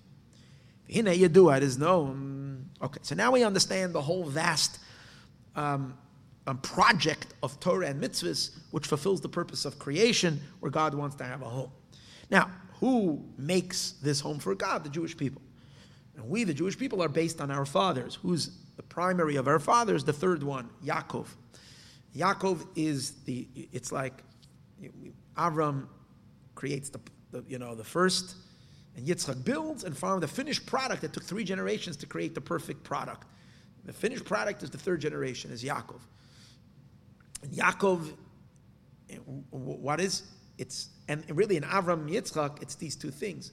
Avram, we can say, is water, is the downward, and Yitzchak is the fire, upward, or sometimes you can say the opposite. Avram is love, so it has a certain yesh of self. Yitzchak is total bittul to Hashem. And the 3rd, Yaakov, is the combination of both, which creates, what does the word Yaakov mean? He's going to explain. The channel of creating the home for God down here below. And that's what the word Yaakov means, yibaka, that God blasts through. Hashem blasts the darkness of the tzimtzum. There is the blockages in which Hashem set up a tzimtzum, which don't allow God to reveal or manifest himself over here, or else and if he does, he will cancel the creation. So therefore Hashem controls himself not to reveal himself. But then through Torah and mitzvahs, we reintroduce God, and he can, through us and through our bittul to him, our choice, our chosen bittul that we choose to serve him and surrender to him and make him comfortable over here. Then we blast yibaka. We blast through the darkness of the tzimtzum to reveal God. Do the Yaakov, yibaka tzur, blasting through a rock. Yibaka keshachar oirech, that your lights will blast the darkness of night and will blast it open like day, like a morning light. Yibaka oisias Yaakov, the same. When you bekiyas Yesod Abba, which Kabbalistically is the blasting through of the Yesod. Yesod always means the transmission ability from every sphera. It's ability to transmit lower. Yesod is bonding, the ability to attach yourself and to admit and to transmit. So the Yesod of Abba is the transmission of Chachma, and the Yesod Ema is the influence coming from Mother, from Bina. So the influence of Mother, Bina, creates the heat. It creates the desire of upward. The Yesod of Abba, the influence coming from Chokmah, creates the counterforce that has to break the force, rising force of Yesod Ema and bring and force the energy downward, opposite of the natural state of the energy to escape upward. Yesod Shabbakeas b'chinas Yesod Amek K'moshkas Be'etz Chaim. It's stated in Eitz Chaim. The Yedua, it is known, Shashayr b'chinas Yaakov b'chinas Yesod Abba. That's the level of Yaakov. He's the Yesod of Chachma. Yedua, as it is known. The Yesod Ema Nifka Al Yadai, and the yesod of Ema gets blasted open through him, v'yoyredu meir, and that allows the lights of the divine energy to flow ad lamata mata below, v'zeh pirish yibaka kashachar oirech, that it blasts open like the morning. Ubir advarim, and the explanation of the matter is as follows. First we have to preface one inyan. Now that we understand the concept of Ratzei V'Shuv, we have to first preface in one idea in the concept of Ratzei V'Shuv. Sheyesh beis minei shuv. Shuv itself, the returning, is two types of shuv. One of them is that a shuv, a settled state, but that doesn't have first a Ratzei. It's not following a Ratzei. It's not following first a rising energy. It's just a descending energy on its own. And the second one is a shuv that comes after the Ratzei. Now, I think, again, I told you I didn't prepare well, so I just started glancing. What's the chiddush that he's saying? There is a shuv without, if you're never going up, and he does mention if there's never been any attempt to get excited about the divine, then what kind of shuv is there? There's no shuv at all. You're not, okay, maybe you'll do Torah, you'll do a little Torah mitzvahs, but it's nothing to do with God. It has to do with either cultural thing, or just because everybody else is doing it, or just, sometimes it's just because you sense a little bit Hashem, not excited, but then you're going to do bare minimum, so that's not a real doing. A real doing is when it's passionate and excited and driven and so on and so forth. So if there's no Ratzei at all, so when he says that there is a shuv, and there is a shuv that comes after the Ratzei. So we're going to see in a moment, he's going to explain that there is two types of shuvs. One of them is that the Ratzei itself turns around and goes down.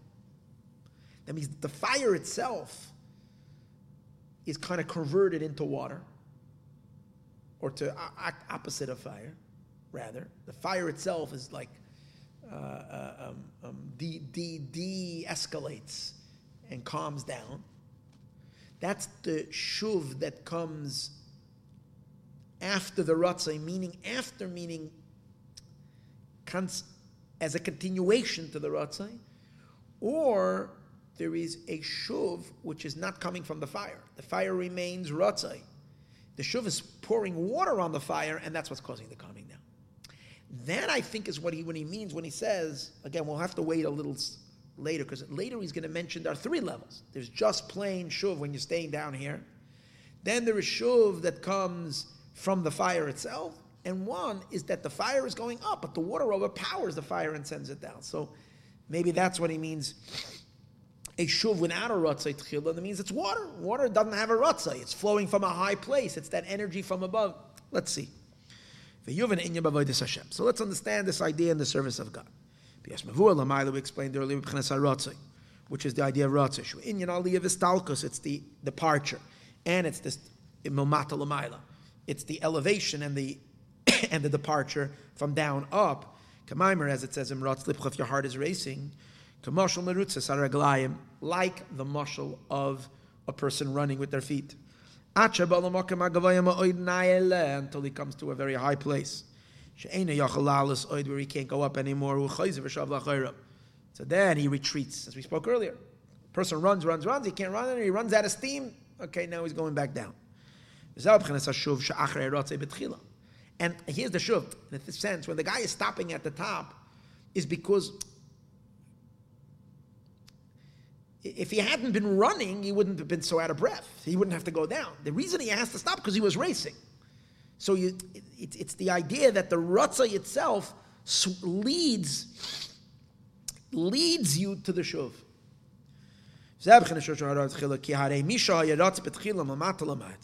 The one, that's I say, the same person that was running up, he himself is the one retracing his steps and going down. He's descending the mountain. From the Ratzei itself, converts into a shuv. And then we understand.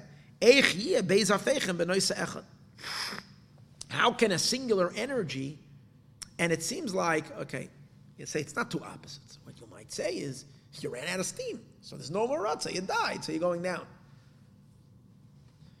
But if you only have upward energy, soaring energy, we're looking at it as, okay, if you're not going up, like people say, if you're not going to go up in life, you're going down. Because that's because of gravity. It's another force. The going down is another force. It's not the same force. So he's asking, if we're saying that all you have is an escalating and an elevating energy, how do you de-escalate? Where is that coming from, in essence, the down? What he's saying is the down is also a power. Down is not just the lack of the up, it died out. So that means it's the same, it's the energy, but it's not a second energy. So how does that happen? They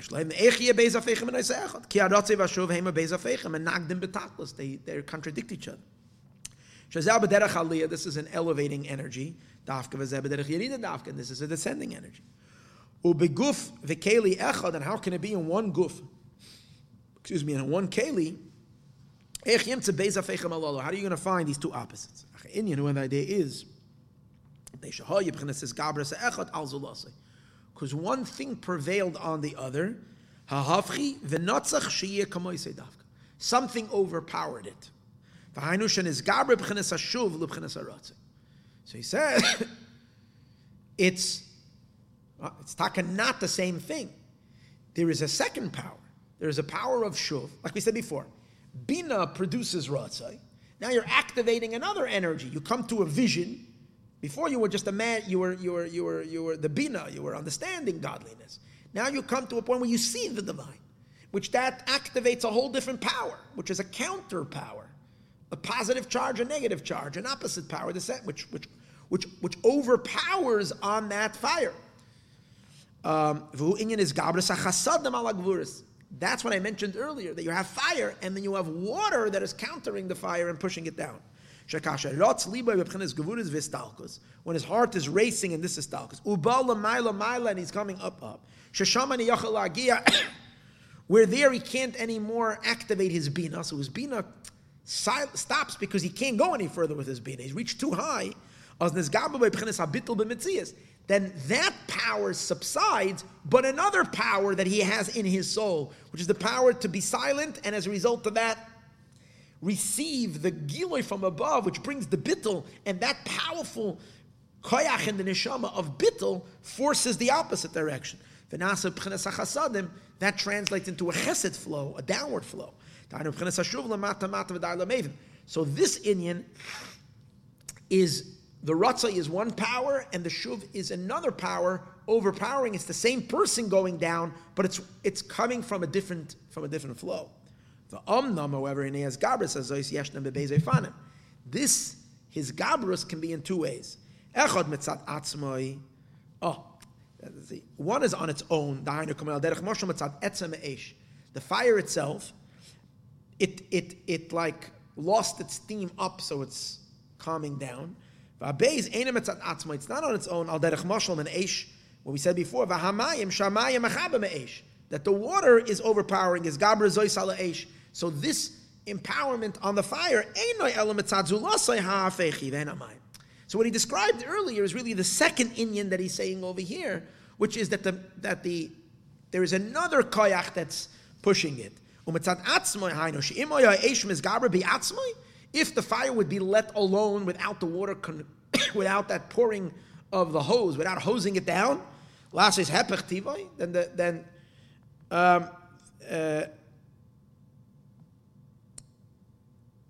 no. When we're saying that it's possible for it to change course on its own, what does that mean? Hypothetically, if the fire itself that is going up would prevail over itself to turn around and go down. That would be it flipping over from within itself. He's presenting two possibilities. One is that the chesed overpowers the gevura, or the other one is that the gevura itself subsides. Where there is burning fire, if from within itself it is prevailing to do opposite of its teva, to go down, or if his gabrus over this, the prevailing over this longing to stop this, to put out the flame. Bama makam achar is coming from something else. Hahafchim ibchenes hachasadim be'etzem is coming from the power of chesed. V'zeh b'chenes is gabras hachasadim da'aba al b'chenes gevuras de'ema. This is what we mean, that the kindnesses of father prevail over the intensity of mother, ki yadua v'dai lamev. So he's presenting kind of two possibilities of how it can happen. V'nei pirish shuv be'emes. Now the real meaning of shuv, had a lashon hashava, if we're really looking at the word hashava, to return, ena ela ba'oisa davar atzmai. It's when it's in the thing itself, Allah that went up. Then you can say that it is returning back now. But someone who is never went up, how can you say on him shuv? Or we might say, if the water is driving the down. Now, what does he mean by that? The person who never went up. He means a guy who's stuck in physicality, a guy whose whole life is just his material thing. The guy never went up, so he doesn't have this challenge. But I don't think he means that. I think, again, as I told you earlier, we're learning this together. I'm exploring this right now. But I think what he's edging at, what he's getting at, is that when you have the water is not, when the water is going down the mountain, it's not doing a shuv, because the water never went up the mountain.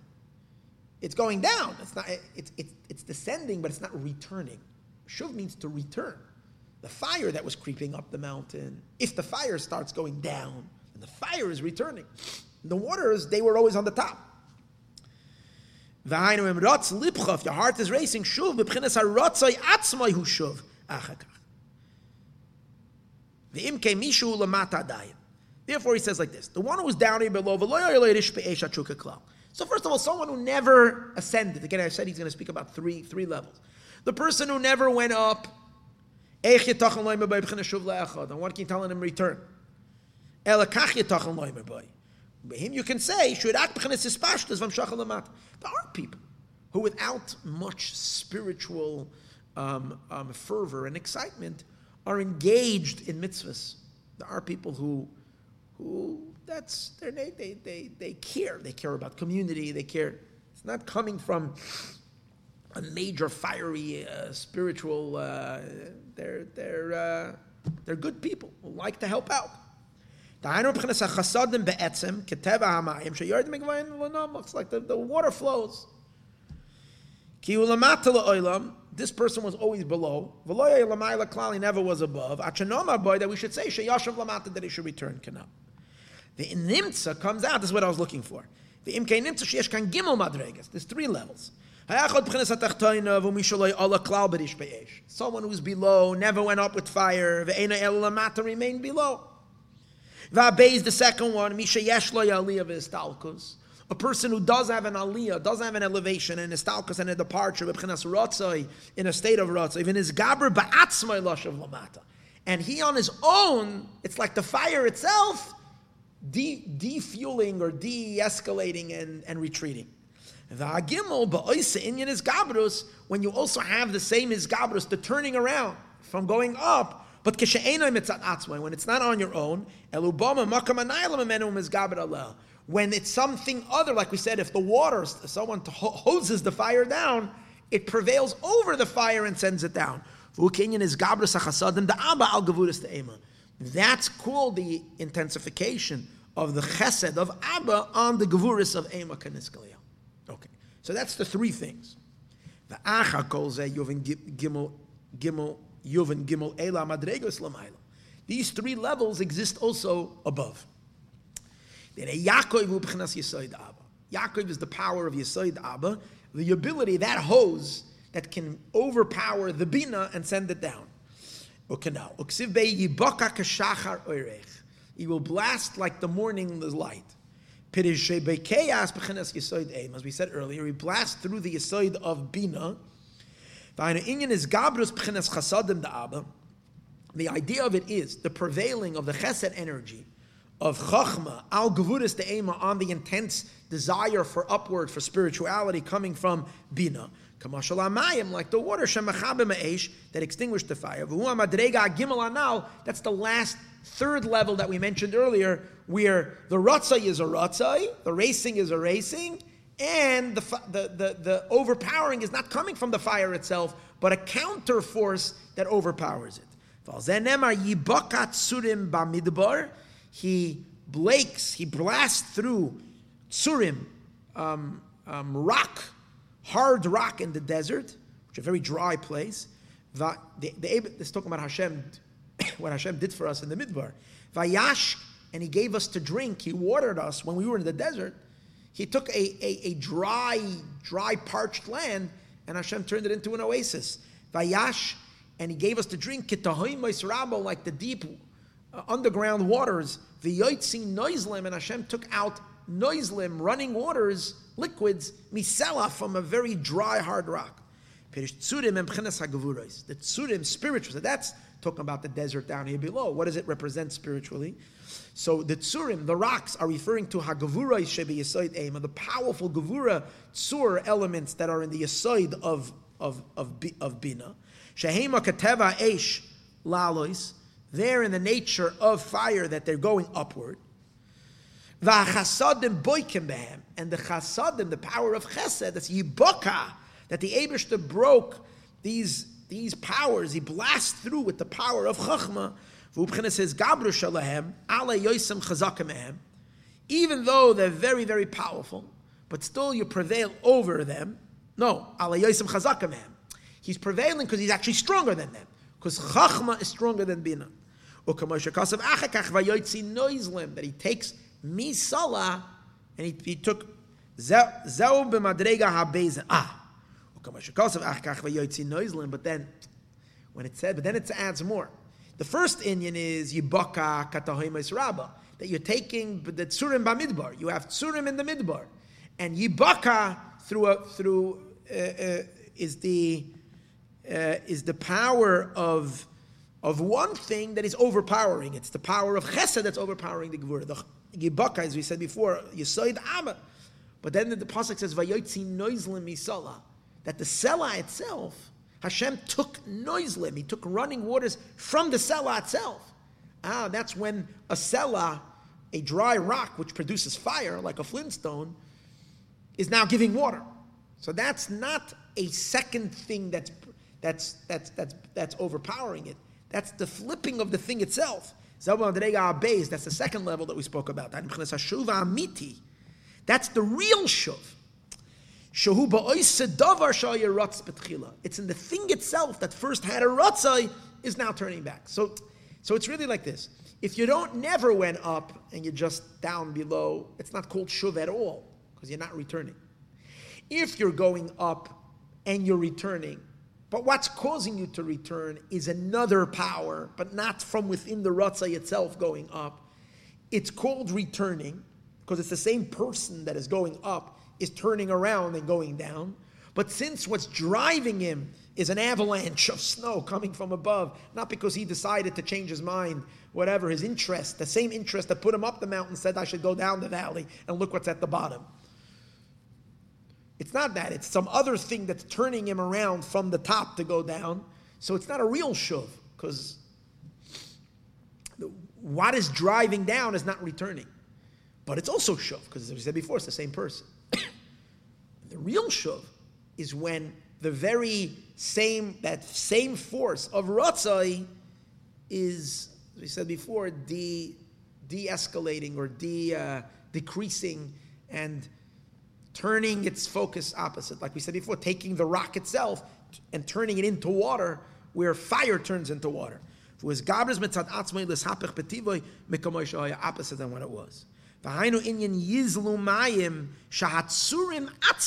tzur, we say hahoifchi hatzur agam mayim, that the tzur itself, tzur which has no liquid, it's only dry. Even though they are real gevura, they're opposite of giving. Gevuras are always not giving. Nothing grows on a rock. Dry rock Ki aida the tarid la mivlach, because gevura is always about its contraction. It's always taking in. It's so busy with an inwardness, it doesn't spit out. It's not giving. They're suddenly giving. They're flowing. To give like the deep tahom, which is the underground water, which is endless. And that's because he prevailed on his own to do opposite of his nature. It's the shuv that's after the Ratzah canal. Shemisha Allah, the one who went up, Yashav la'achayrav, will return.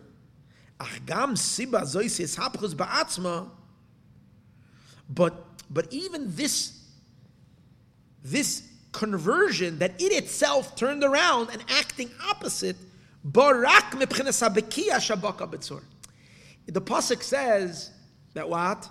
What does the pasuk say? He brought yibakat surim bamidbar, and then vayashket tahimus rabba, and then vayotzi noizlim misala. That means that the noizlim misala, the liquids should come from the cellar, from the rock. That's a bigger change, that you yourself, the fire itself, should turn downward than up, than going up opposite its nature.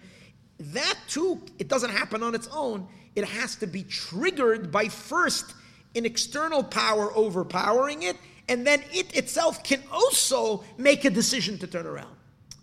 But if it doesn't have at all something like snapping it and triggering that turnaround, it won't turn around. When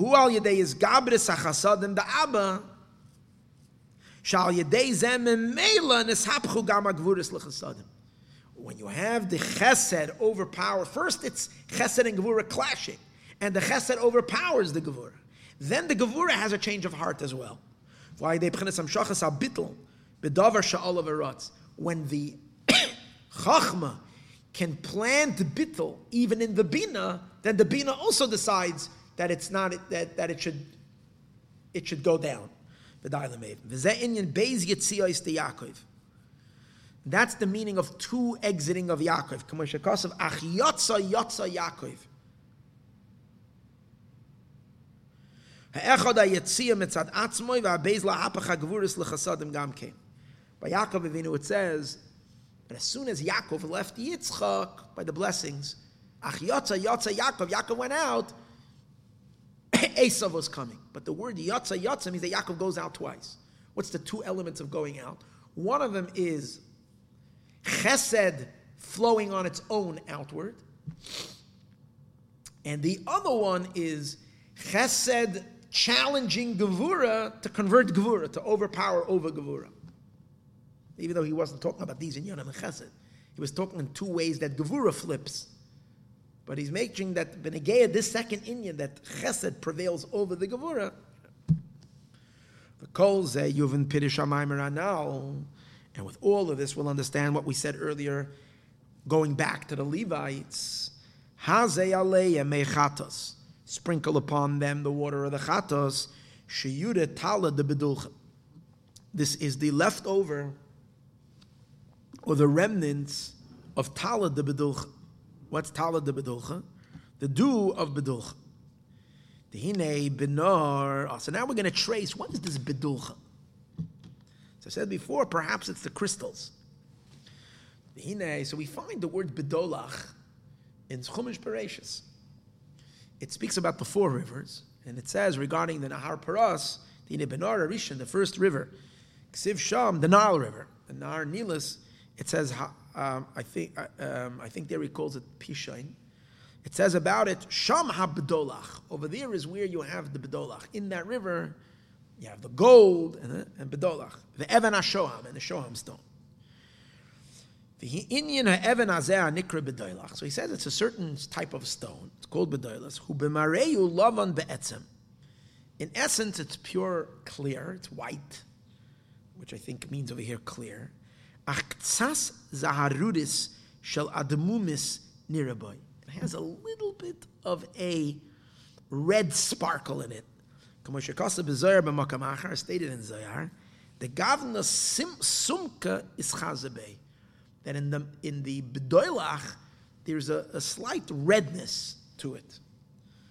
Is it crystal? I don't know. I didn't know if crystal has a little bit of red in it. The inyan hu demare alavam be'etzem zeu be'etzem. So he says like this, because its essential color, that's what it is. And the redness that's in it, eino be'etzem. That's not its essence. To the eye, it seems like. Number one, it's only to the eye that sees it. And even that, it's very vague.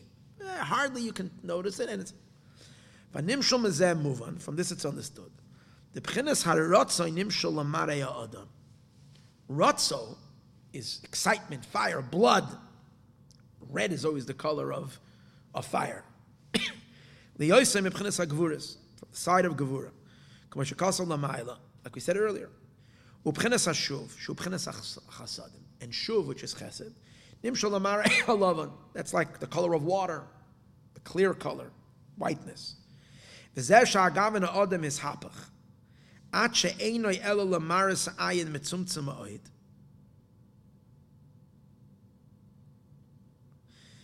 This, that the redness was converted. So he's saying it's like this. These bedolach stones have only a minute redness that the eye detects them. That's not, in essence, shaykh to the stone, because stones, we said before, are gevura. So we said, stones don't give anything. They're dry, they're self-absorbed. They have no liquid in them. And many stones produce even fire. So the stone be'etzem is gevura. And therefore it should have more redness. The fact that this stone is such a white stone, a total clear stone, with only a tiny bit of red,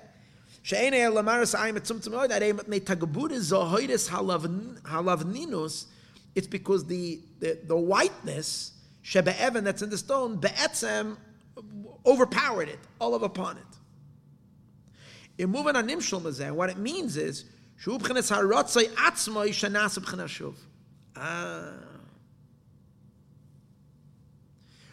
the bedolach is, the chiddush of the bedolach is that the bedolach represents gevuris, where the gevuris itself, the fire itself, defired.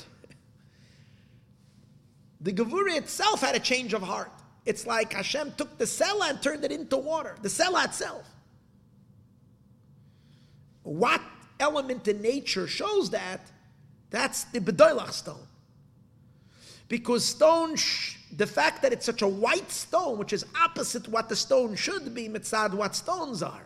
The fact that the crystal is such a clean, clear crystal, again, this is all taking consideration that bedolach is crystal.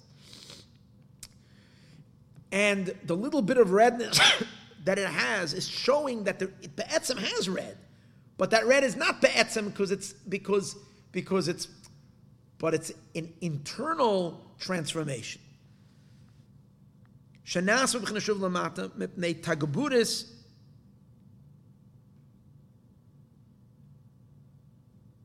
No, I made a mistake. What am I saying? No, I'm sorry. I'm sorry. The bedoilach is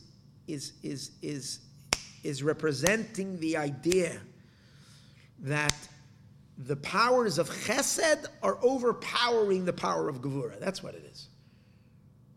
Because we said before that the whiteness of the stone, it's be'etzem white, and the whiteness of the stone has overpowered the redness to the point that there's hardly any red. I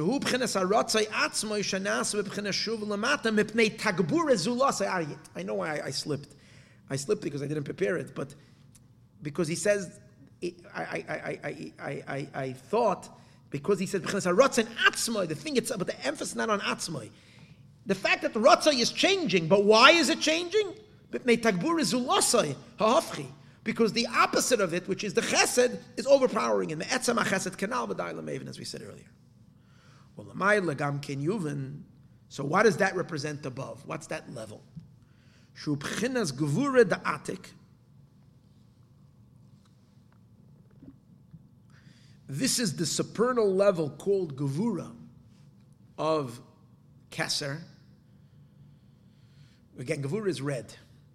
And Gevura exists on many levels. Above the 10 spheres, there is what we call Keser. Keser has within itself the external part of Keser that's called Erech Anpin, and the Pneumius of Keser, which is called Atik Yoimin. It's the inner crown, which is really the idea of God himself, almost. And in these levels, you can't even talk about spheros and attributes, but yet, in the most subtleties of subtleties, we speak even on these levels of the potential for Chesed and Gevura and the like. So there is this very, very, very, very intense high level called Gevura Da'atik. And the Bedoilach, Tala Bedulcha, is related to this level of Gevura Da'atik, Shemislabish B'chachmas Tima, that it clothes itself in the concealed level of Chachma. Ki Yadu, as it is known, Shua Nikr B'Shem Tala Bedulcha. I want to read a little further so that I can gain a little bit of something, so I can hopefully explain this. Ki Shoyrish B'chenes HaRatzai Magia Ad B'chenes Gevura Da'atik Yoimin. Because Ratzai, if you trace it all the way, how far does it go? It goes all the way up to the highest. It's Gevura. It's an energy of Gevura. And where does all the way up? You have Gevura all the way in Atik Yoimin. Now, Chachma, we said before, is the source of Chesed energy. In Chachma itself, there is the regular level of Chachma, and there's Chachma Shebe Keser, called the Chachma in Keser, which is called Chachma Stima. So if Chachma is Chesed, so Chachma Stima is the very origins of Chesed. Shumakar HaChasadim Da'aba, Shamu Ba, Lehizbared Alus Hapich LeChasadim. So it's interesting. The Gevura Da'atik, which is higher than Moyach Stima, because Moyach Stima is not an Atik, it's in a lower level, it's an Erech Anpin. But yet, the Gevuras of Atik go over there to be overpowered by the Moyach Stima, which is the source of Chesed, this idea that we spoke about now, that Chesed should overpower Gevura. Kamoy B'chenes is Gabris Hashuv ala Ratzai, that the Shuv should overpower the Ratzai. V'omnam l'mayla mayla dahainu min ha'matzel l'netzalim. On these levels so high, when we're dealing with not in the Atzilus with the creation, over there we speak of Ratzai v'shuv, energy flow outward and inward. On these very, very high levels, this idea, these two tenuis of Ratzai and Shuv are so benign, so subtle, you can't even call it Ratzai and Shav because they're not too, it's called Mati v'loy Mati, arriving and not arriving, both together.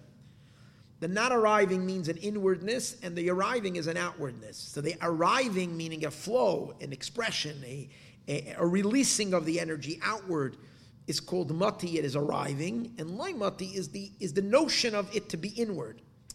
So that's the Gevura element, is the loy Mati, and the Mati is the releasing of it. On the highest levels.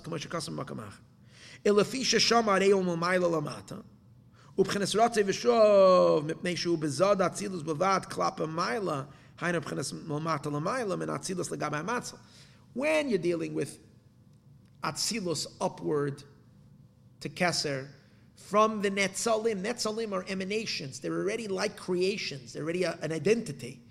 So from there, we call it Ratzai v'shuv. They're racing, their energy, their soul. They also have a soul, Guf and Keli. Their soul is racing upward and then returns. So it's called a Ratzai v'shuv.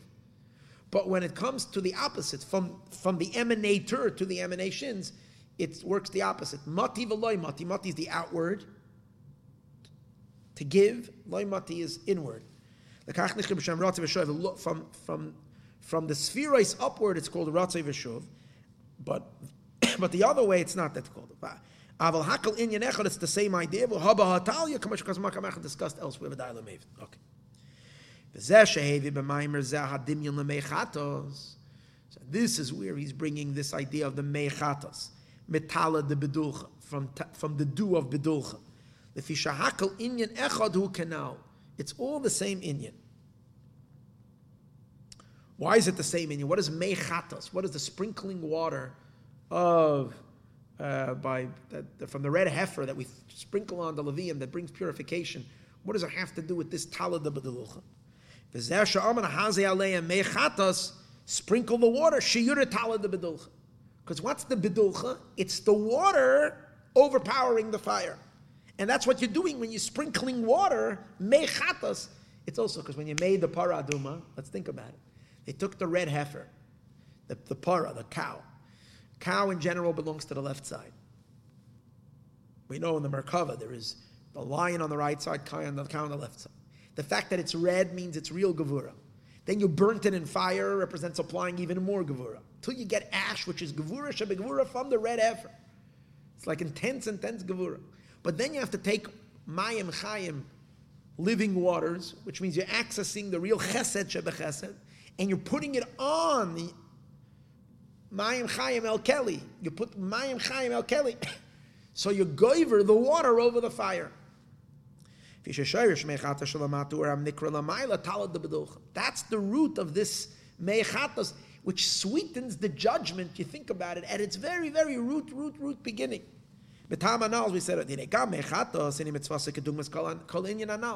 meichatas, this magical formula that God gives to purify all death, is all related to this idea. Should I do it? Is known the efa para aduma b'chinas hagevuras al yoynes. The ashes of the Pura Aduma personify the intense Gevura. At shoyrish kol hagevuras, till the root of all Gevura, shubchinas moichen the ema, hanikra b'chinas ratzai. The moichen of Bino, which is called the Ratzai Canal. Shnei nasa efer, where does the efer, the ash come from? Machmasrefa sapara, berish be'esh ha-mizbeach, and the flames of the fire of the mizbeach. Umasha nishar. It's interesting that he says mizbeach, because it's not burnt on the mizbeach, so I don't know what that means. He says on the bottom, the Tosef Alpi, the word mizbeach has been added. But l'chura, I would say it's better. Berish be'esh, by burning it, it wasn't burnt on the mizbeach. So he says, but based on a ksav, I don't know. They did add it. Umasha nishar, and what remains? V'loy olu b'chinas haratzai. Now, why are you taking the ashes? Take the fire. Because no, we're mainly concerned with the ashes, meaning that which did not go up. V'liyosim b'chinas hagvuris hakashis. Is from the real hard gevura that remains down here, as we spoke before, that up there gevuras can be sweet, but when they come down here, I think that's what it means. That the real harsh gevuras, you take now the water, the mechatos. The Yeduot is known. One of the conditions of the water was it had to come from a spring. And that represents mayim chayim. Remember we said before, Chachma Tichya, it had to be living waters. Chachma Tichya, Chachma is the channel to the divine.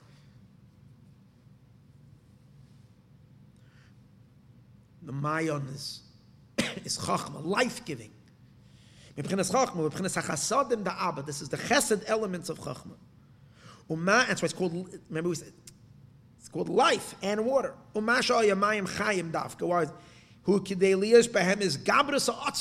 It needed to have powerful, prevailing powers. To take the gevura itself, to convert it to chesed canal. The efer para, to take the gevuras of the ashes of the para, to chesed. You're taking the ash, the most concentrated gevura that there is, and flipping it over. It's like we said earlier, like taking the sela in the midbar. It's not just a sela in the midbar, dry, shebet dry, and turn it into a fountain of water. Take the ratzai itself into the shuv and lemeven.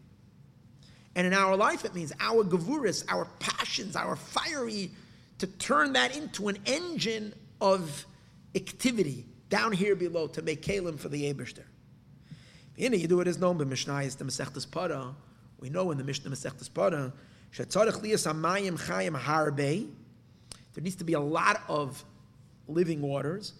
This water, this mayim chayim, till they go above the afer, above the ashes from above. The im kol zeh, That means that the waters have to go on top of the ash, to like completely submerge the ash. But then when you look into it, you have to be able to see ash in it. That means that to be enough that they're like kind of floating inside the water, but you have to be able to see it. If you put too much water and you can't see in the ash, you flood it so much because you put only, it doesn't say a shear on ash, I think, even the minimal, but it has to be nikkar in the water.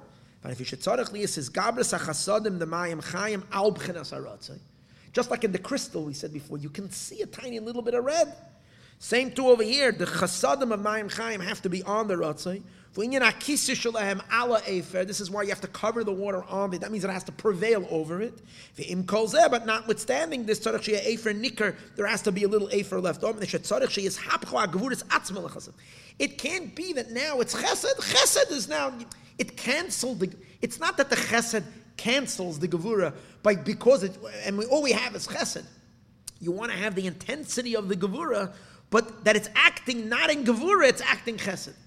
That the gevuras itself are chesed. Not that it's like we said earlier, that when the fire itself decides to go down, but why did it decide to go down? Because the water first triggered it, and then the fires are. It has to be the. As we said earlier, that the Ratzai itself should be in a state of shuv. It shouldn't appear like it's like,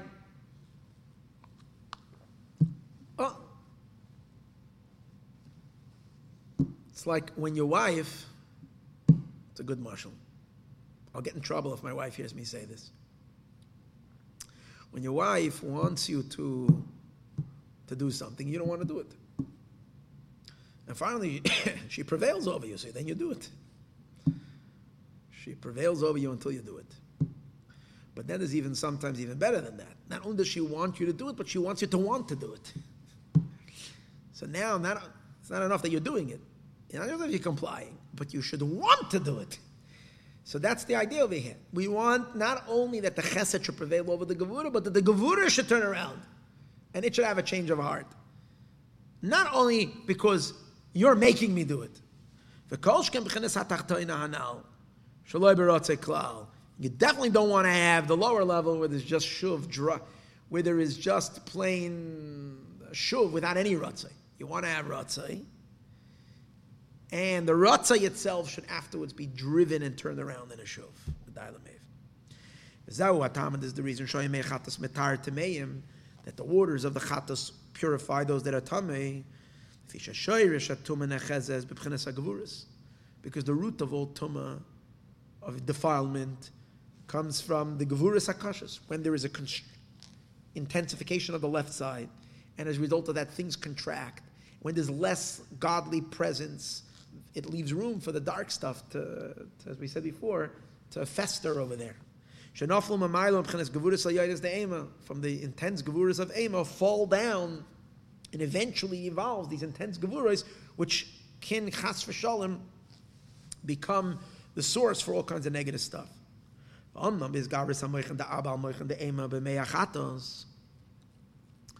when you bring this powerful formula of the waters over prevailing over the afer, over the ash, so the water, the chesed prevails over the gevuras. So from the very source of where these gevuras come from, these fallen gevuras come from, you've already sweetened it, you've already overpowered it. So that whole tzimtzum and contraction, which allowed for the gevuras kashas, for the hard gevuras, which allowed for the tumah and the impurity to come there, all get sweetened. It all changes. And he sprinkles on them ala tamei, and the person that's tamei, as yatar, then he's purified. Ki nimtuku gevuras, because all the gevura becomes sweetened.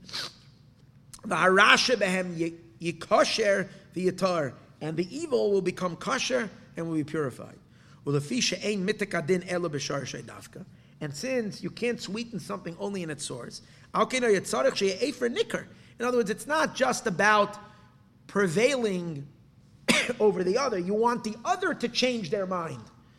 So you need to have the ashes noticeable in the water. The dafka ma'arotzai atzma yiyashuv. Now from the rotzai itself should be the shuv. V'hu pirisha amiti b'shuv.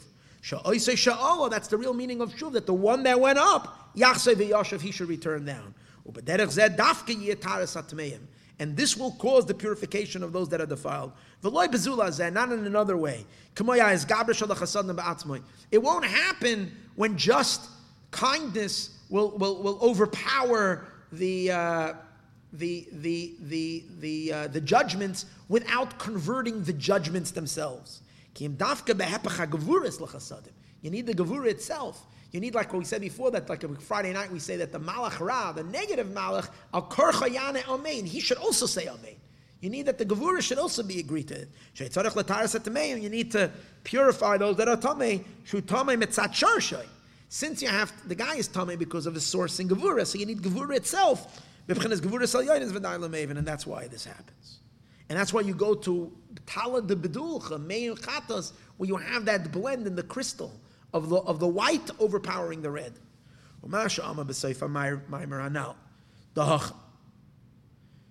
He says, Dahacha Mechatas. The end of the Maimer, it says over there that down here it's Mechatas. The Inun, which they are, Shiura de Tiyula, the Tala, the leftover of the dew.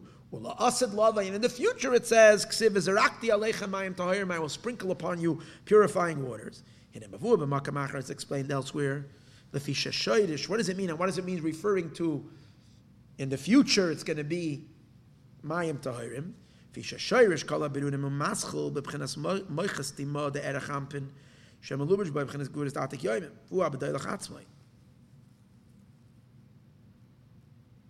V'atalsha noite fuam shacha la'aba v'imah she'yeh gam behem is garba shach sadam ala gavurais.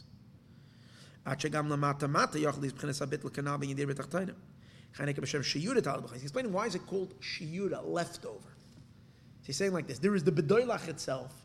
That's the quintessential essence of this blend of gvura and chesed as it is in its very, very root of roots, in Keser itself.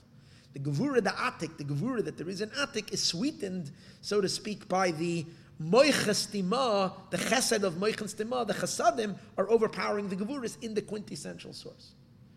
That's the bedoilach. Then there is a dew dripping from that bedoilach. The dew that drips is the influence of this mechanism, of this combination, of this formula, if you can say, that it drips into Chachma and Bina when Chachma and Bina are already separated, as Chachma being Chachma and Bina is Bina, and which means that the Chesed and the Gevura element, the kindness and the Gevura are far more pronounced. That it should harmonize them as well and should cause the Chachma to prevail over the Bina.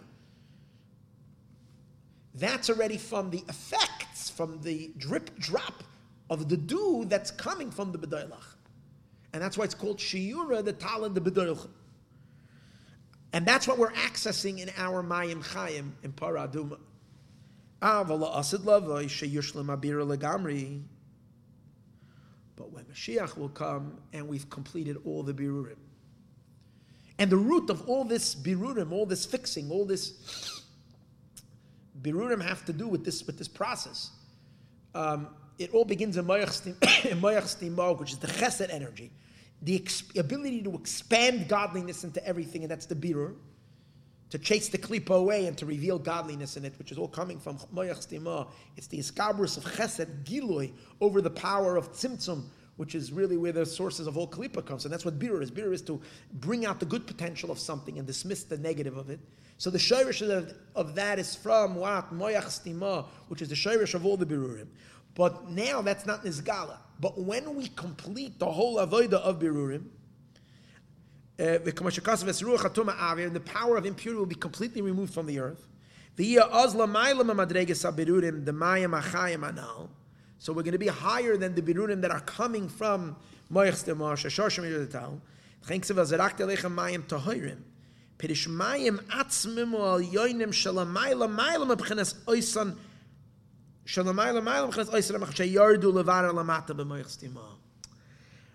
He's differentiating in the water.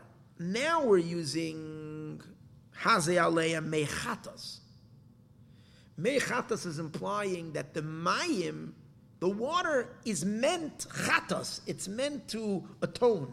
It's meant to enter into a place where there is darkness, where there is concealment, where there is the gevura over there that needs to fix it. And that comes from, as we said before, the drip, the mayim that's coming out. But once we're done and we're finished with that, we're going to be elevated much higher, and we're going to get not the lower level of this shiyuda, the tala, the leftover, the dew that's coming out. We're going to get them, as we said before, the bedoilach itself, which is the mayim chayim themselves, and that's called mayim tahoirim, pure water, not mechatas. Mechatas means it has an objective to bring atonement. This is just pure. It's the essence of purity. That's the point. This is the pure whiteness that's in the Even Abdoilach itself. After all this, so now we'll understand what the Zohar said regarding a nega. Nega tzaras, these two words, nega and tzaras. So we said before, tzaras means segira de nohire Allah, that the higher light is closed, which is chachma is not flowing. Segira de tivu Allah, the supernal goodness. The Zohar says a double lashon. Nohire Allah, the higher light is shut. It is shut, the higher goodness. Ba'adam stam. We're in the person. In the plane, in the person. Why does the nega come? If there is an imbalance, we said before, if bina gets too strong, if the ratzai gets too strong, if the mother energy is too strong. It's because through the prevailing of the mother energy, of the bina energy, of the intensity of the emotions, as we spoke earlier, there's a lack of productivity, lack of kelim. And the tikkun is through the moichan of chachma, which they increase the vessels. The tikkun of the nega, because you got to bring back the oir abba. It's been locked. Nohide Allah is chachma. Shubchinas oir abba, which is the light of Abba. Shemipnei istalkus oir abba, because the departure of the lights of Abba. Mezeh basibas hanegoyim. This is where the nega comes from. Kimavur be'etz chaim sham has stated in Eitz Chaim. I'm going to learn now. Just this is the last page for tonight. And next week we'll continue. And this will be understood based on what we said earlier. Because there is so much of a prevailing of the fire element, which came from the excessive mochen of mother. That causes the shefa not going down. It's not going down into the kelim. Because the person is so busy and being absorbed upward. To be excited about going up. The person is not busy. That's why it says that a metzora is someone he speaks lashon hara. Now, obviously, we're talking about a person who's a big tzaddik. He's experiencing his problem over here is he has intense love for God and he's not paying attention. But the point over here, he's not a bad person. He's really, when it says he speaks lashon hara, it doesn't mean that he's a malicious. It says only tzaddikim got nega. So tzaddikim speak lashon hara. It means that the person is a tzaddik, but he gets lashon hara. His lashon hara is not coming out of because he likes to talk bad about people. The lashon hara is because he's not. It's not that he's just not so careful with everything that comes out of his mouth. He's not so in his mindless state. He said a few words that are just not that were a little bit disparaging about someone, and he didn't even mean it. He wasn't thinking. But why is he not so meticulous? Because he doesn't care so much. Why doesn't he care so much? Because he's not concerned so much with what's happening down here. And when a person is very concerned that everything in this world should be according to halacha, that's because he's focused. This person is not focused because he wants to be elsewhere. That's why the tikkun for the Metzora is that he brings birds, 2 birds, and the Rashi said because they chirp. So this person's been chirping. The idea that it's chirping means there's a lack of concentration in what he's doing. There's nothing if it would have been that he spoke bad words, he should bring, I don't know, he should bring some kind of creature that makes a really ugly sound. I don't know, let him bring ravens. They make like a crow, right? And he doesn't bring that. He brings 2 kosher birds, and it's just they're chirping, pigeons. There's a little bit of a negligence, as I spoke earlier about the garden. The person's just not taking care of his garden. So negative things slip in over there. So that's what he's saying. So because he's so busy above, he's not concerned about what's happening now. The light goes away of chachma. There's not enough. There's no mindfulness down here to have kelim where God can dwell. Till it becomes less and less. And when there's no kelim there, the chitzonim come in. If you're not putting there is energy. A person is going to have energy. If you're not putting it into good stuff, that energy is going to leak into negative stuff. And Zayin and Midas Hara and the Noiga, these are the Arois the Noiga, these are 7 negative Midas of Noiga. For Inyan Nigei B'nei Adam, that's where the Nega comes. The Nega is already, Vehen Se'esai Sapachas, this is already the negative. Kamashakasav Adam Kiya Ba'or B'sar Se'er Sapachas, Ba'or B'sar Davka. Hainu B'chinas HaKelim Chitzainim, and that's what we're saying. It's not a malicious. It's only skin deep. The Rebbe speaks about this so much. It's only on the skin because the problem where he's negligent is not in deep stuff. He's not caring about the most external element of life because he doesn't really see that important. That's the physical part of the world. That's not the external behavior, outer appearance. He's saying, what's that? But if the oiru basik, which got oiru basik talbi shekin diu shal oiru b'chinas lavush chitzayni, this external part, kamashal oisius machshav, and like it says, the point of the Mitzvah is he's not so careful in his thought, speech, and action to be so perfect because the tzaddik who is concerned with God desire, he wants to feel every thought should be perfect because he's arranging the furniture in this world for Hashem. But the person who wants to be out of this world doesn't care so much. These are the 3 levushim. These are the 2 levels of oir. In skin itself, it seems like there's 3 levels in it, which are thought, speech, and action. And the Zohar says, Ba'adam stam. What does Adam stam mean? When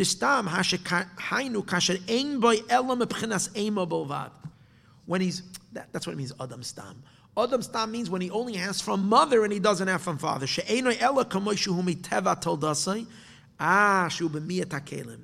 Adam stam means plain. He hasn't developed. Development is you're supposed to develop kelim. Like a person who's an Adam stam. He hasn't worked on developing.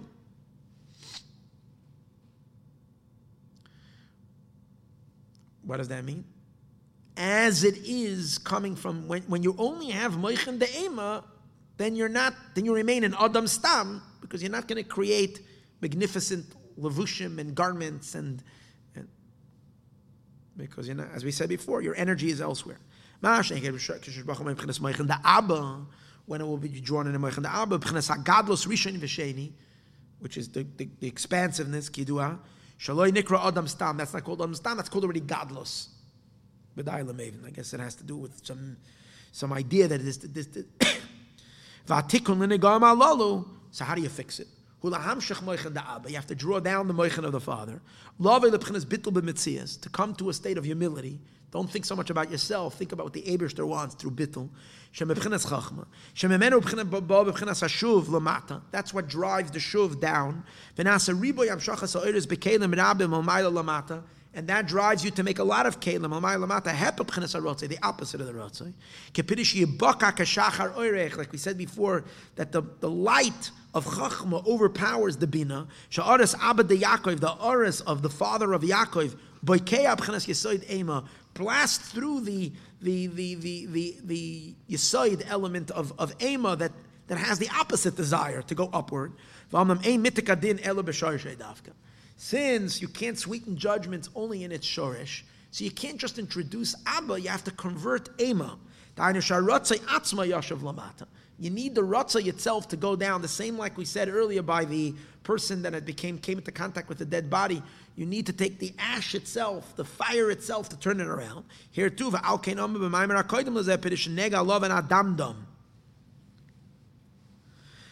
why in the Nega you have white, and the certain negoyim that have a little redness in it. It says over there in the Zohar says, even if you see white, if the redness doesn't go away, it is a nega. Ayin Sham. I mean, I didn't learn the piece of Zohar, so I don't know what he's referring to the piece before that. L'zeh ha'tam, and for this reason, Nosa Yaakov Dalet Noshim. Amazing idea. This is the reason why Yaakov got married to 4 women. You think to myself, what, Yaakov needed a harem? You know, Achashverosh had a whole party over there with all the girls of Persia, because he's Achashverosh. Avram has 1 wife. Okay, he needed to have children, so Sarah gave him another one. Yitzchak married Yaakov has a whole 4. What's this? It had nothing to do, it had only to do with spirituality. It was all a godly thing. The woman represents Shuv, the Kalim, the vessels, the containers to hold godliness into this world. Man and woman is Oir and Kali. And Yaakov wants to increase Kalim in this world. Lots of Kalim. Bring the light down into containers, into vessels. And the 4 wives represent thought, speech, and action. There's 3, why 4? We'll see. Bring down the Shefa to many Kalim. Think about it. Yaakov takes his neshama, and because he has 4 wives, he ends up with 12 shvatim, which then turn into 70, which then turn into the millions of Jews. Each one is a keli, a vessel, and a channel to that light. When he wants to explode, he wants to bring that Jewish energy down everywhere. He needs 600,000 Jews, and the root souls, and so forth. To bring it into Kelim.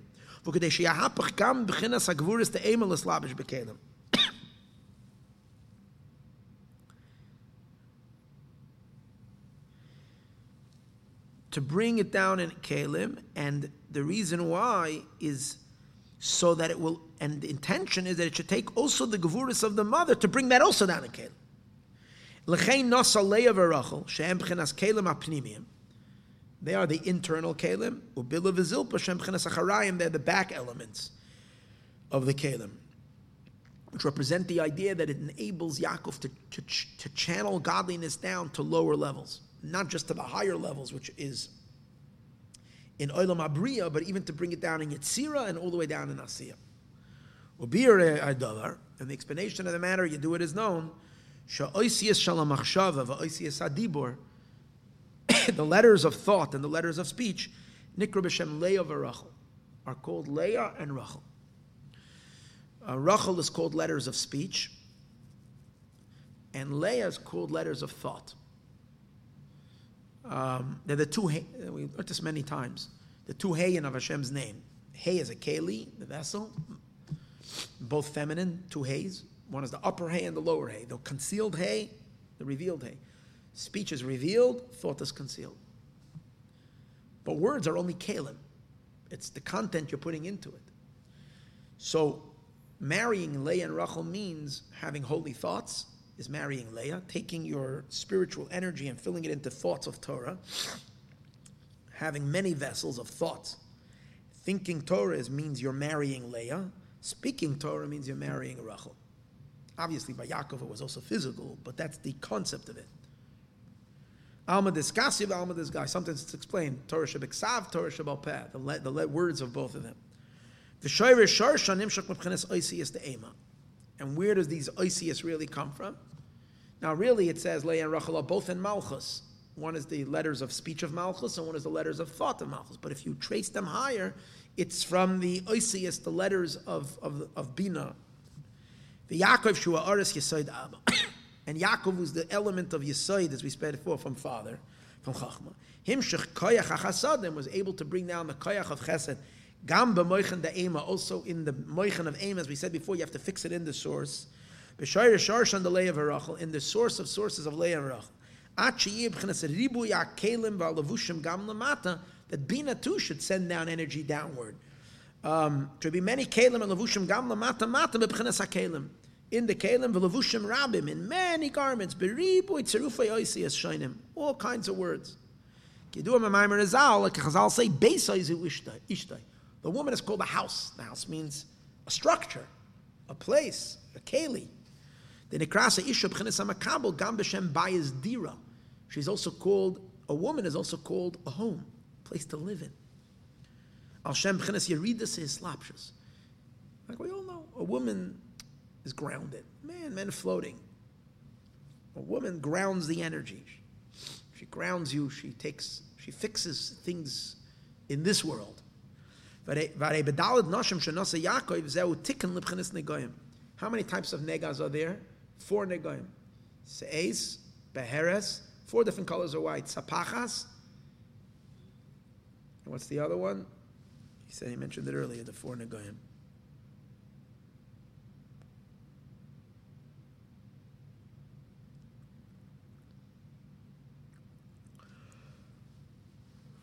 Anyway, so it says in Arizal that these 4 negas, which is a deficiency of Kalim, are the klippas that come. And again, when there isn't holy Kalim, 4 types of klippas come. They correspond, they're the antithesis to the 4 holy mothers, which are holy Kalim.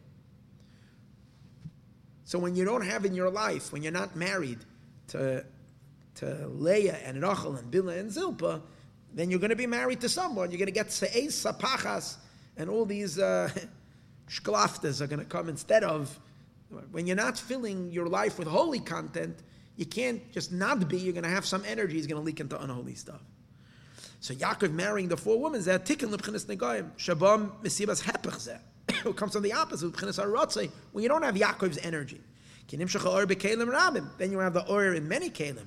The gam b'chinas levushim achitzayim. Even the most external elements, which means in the most external elements of a person's life, you have to be meticulous. Everything is perfect the way God wants it. The oil basar, even in the skin, the flesh and in the skin, b'chinas oisius, leah v'rachel, machshava v'dibur, thought and speech, nichnas oir hashefa, the light goes into everything. V'az azal simka v'az chivra. Then the redness goes away and the whiteness comes. U'mitara nega, al pi adin v'mishpat shalem b'simani taharas hanegam ki yadua, that when the nega is only white without red, and I think certain types of negoyim, it says pasuach, when the redness goes away, it's only white, it'll be okay. Because the whiteness is the prevailing, but on the other hand, white also represents that there's no chachma, so understand what the white is. Now, here he seems to be learning the whiteness of the nega is part of the purification. V'derech klau b'chinas leah v'rachel. Hineim beis ha-Torahs, the 2 Torahs, Torah shebeksav, the written Torah, the Torah shebal peh, and the oral Torah, a more inner level of letters and a more outer letters. Sheba behen oira chachmilah, in which we find the light of the Eibishter's wisdom was grounded in letters. If the Eibishter's light of God's wisdom that is unfathomable, unknown, we would never have any way to grab it. Go know the Eibishter's chachma, if we wouldn't have oisiyos. It came into words of Torah shebeksav and Torah shebal peh. Oisiyos etzerufim ki yedua, as it is known, the noivlas chachma shel ma'ila Torah, that the chachma from above flows into Torah. It says by Rivka that she filled her jug vatal. It meant she went to the waters of the Eibishter's wisdom and she put it into a keli, into a kada. And kada is 24. Kad is 24. Chav Dalet represent the 24 books of Tanakh. She filled them with water, which is the lights of Chachma. That means she brought the lights into the containers. Shechav Dalet Sifrei Araisa of the Torah. Shenimshecha miyami Allah, that comes from the supernal Yam Sea, the Chachmi Allah of the supernal wisdom. Moshe says, I have a hard time talking. I have an impairment in my mouth and an impairment in my tongue. Pirish peh v'loshen, Torah shebeksav, Torah shebal peh. So peh is Torah shebeksav, is the mouth, and the tongue is Torah shebal peh, even though it's shabal peh, but it's not peh. Peh is Torah shebeksav, and I think. Kvat peh, hainu shaloya yachal l'tzamtzim bekelim v'oisiyos. Moshe Rabbeinu comes from the water. Moshe Rabbeinu's soul is so high.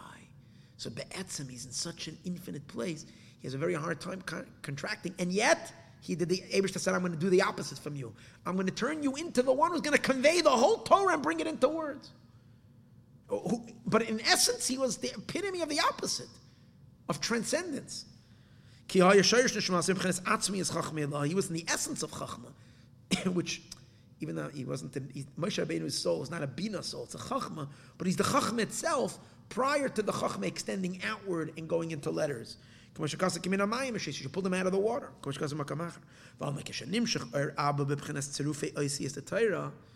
It's like, that's why it says Moshe is in the inside, Yaakov is in the outside. Yaakov is the one who's extending it into words And he pulls Moshe Rabbeinu as well into the words afterwards. But the Yibaka is Yaakov's neshama. By marrying Rachel, Leah, and the four doors, he paved the way for Moshe Rabbeinu's water to flow in through the channels of Yaakov into all the when the lights of Abba, of Chachma, flow into the combinations of letters of Torah Shebeksav v'Shabal Peh, Harei Zeh Ke'inyan, this is the idea, Shenasa Yaakov Leah v'Rachel, that Yaakov marries Leah and Rachel. For Inyan Taharas HaNegah, and this is how you purify the Negah. Like it says, Zois Teiras HaMetzorah b'Yom Taharasai. This is the Torah of the Metzorah on the day of his purification. That means that the Torah uses for purifying the Metzorah, it says Zois Teiras HaMetzorah. What is it saying? Torah. Zeis din. What is the idea? Torah. Because the fixing of the Metzorah is limud Torah, learning Torah, lots of words of Torah and mitzvahs. Dafka, formulating letters, dafka. Nasa taharas ha-Metzorah becomes the purification of the Metzorah metama now for the reason that we mentioned above. And that's because Torah comes from Chachma, and that's where the letters come out. This is the broadening of the vessel. Comes dafka from the drawing of the light powers of Chachma. For the Hashuv, that's through the bittul which drives the shuv.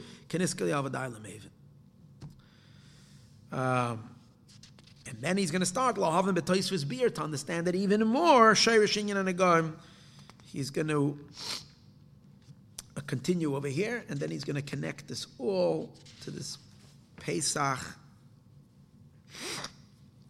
and Matzah, and that we're going to do Be'ez Hashem in next week's study. Next week is going to be much shorter. All we have is 2 pages left. I don't know what the explanation is going to take, and this week we did some more. That's that much more. We just did 2.5. All right. No, actually next week is also 2.5. No, only 2. All right, wonderful. Baruch Hashem, this was a miracle because I didn't learn the second half. Only got through about a page and a little more. Baruch Hashem, we were able to figure out the merit of the listenership and the merit of Tzipra Chaya Bas Rabbi Yiksil Yehuda. She helped us out over here. Gewaldig. The main thing is that they should all bring healing to the corona, which is long overdue, that it has to leave already, and bring Mashiach Tzidkenu. That's the main thing. L'chaim, everyone, and a guten Chodesh.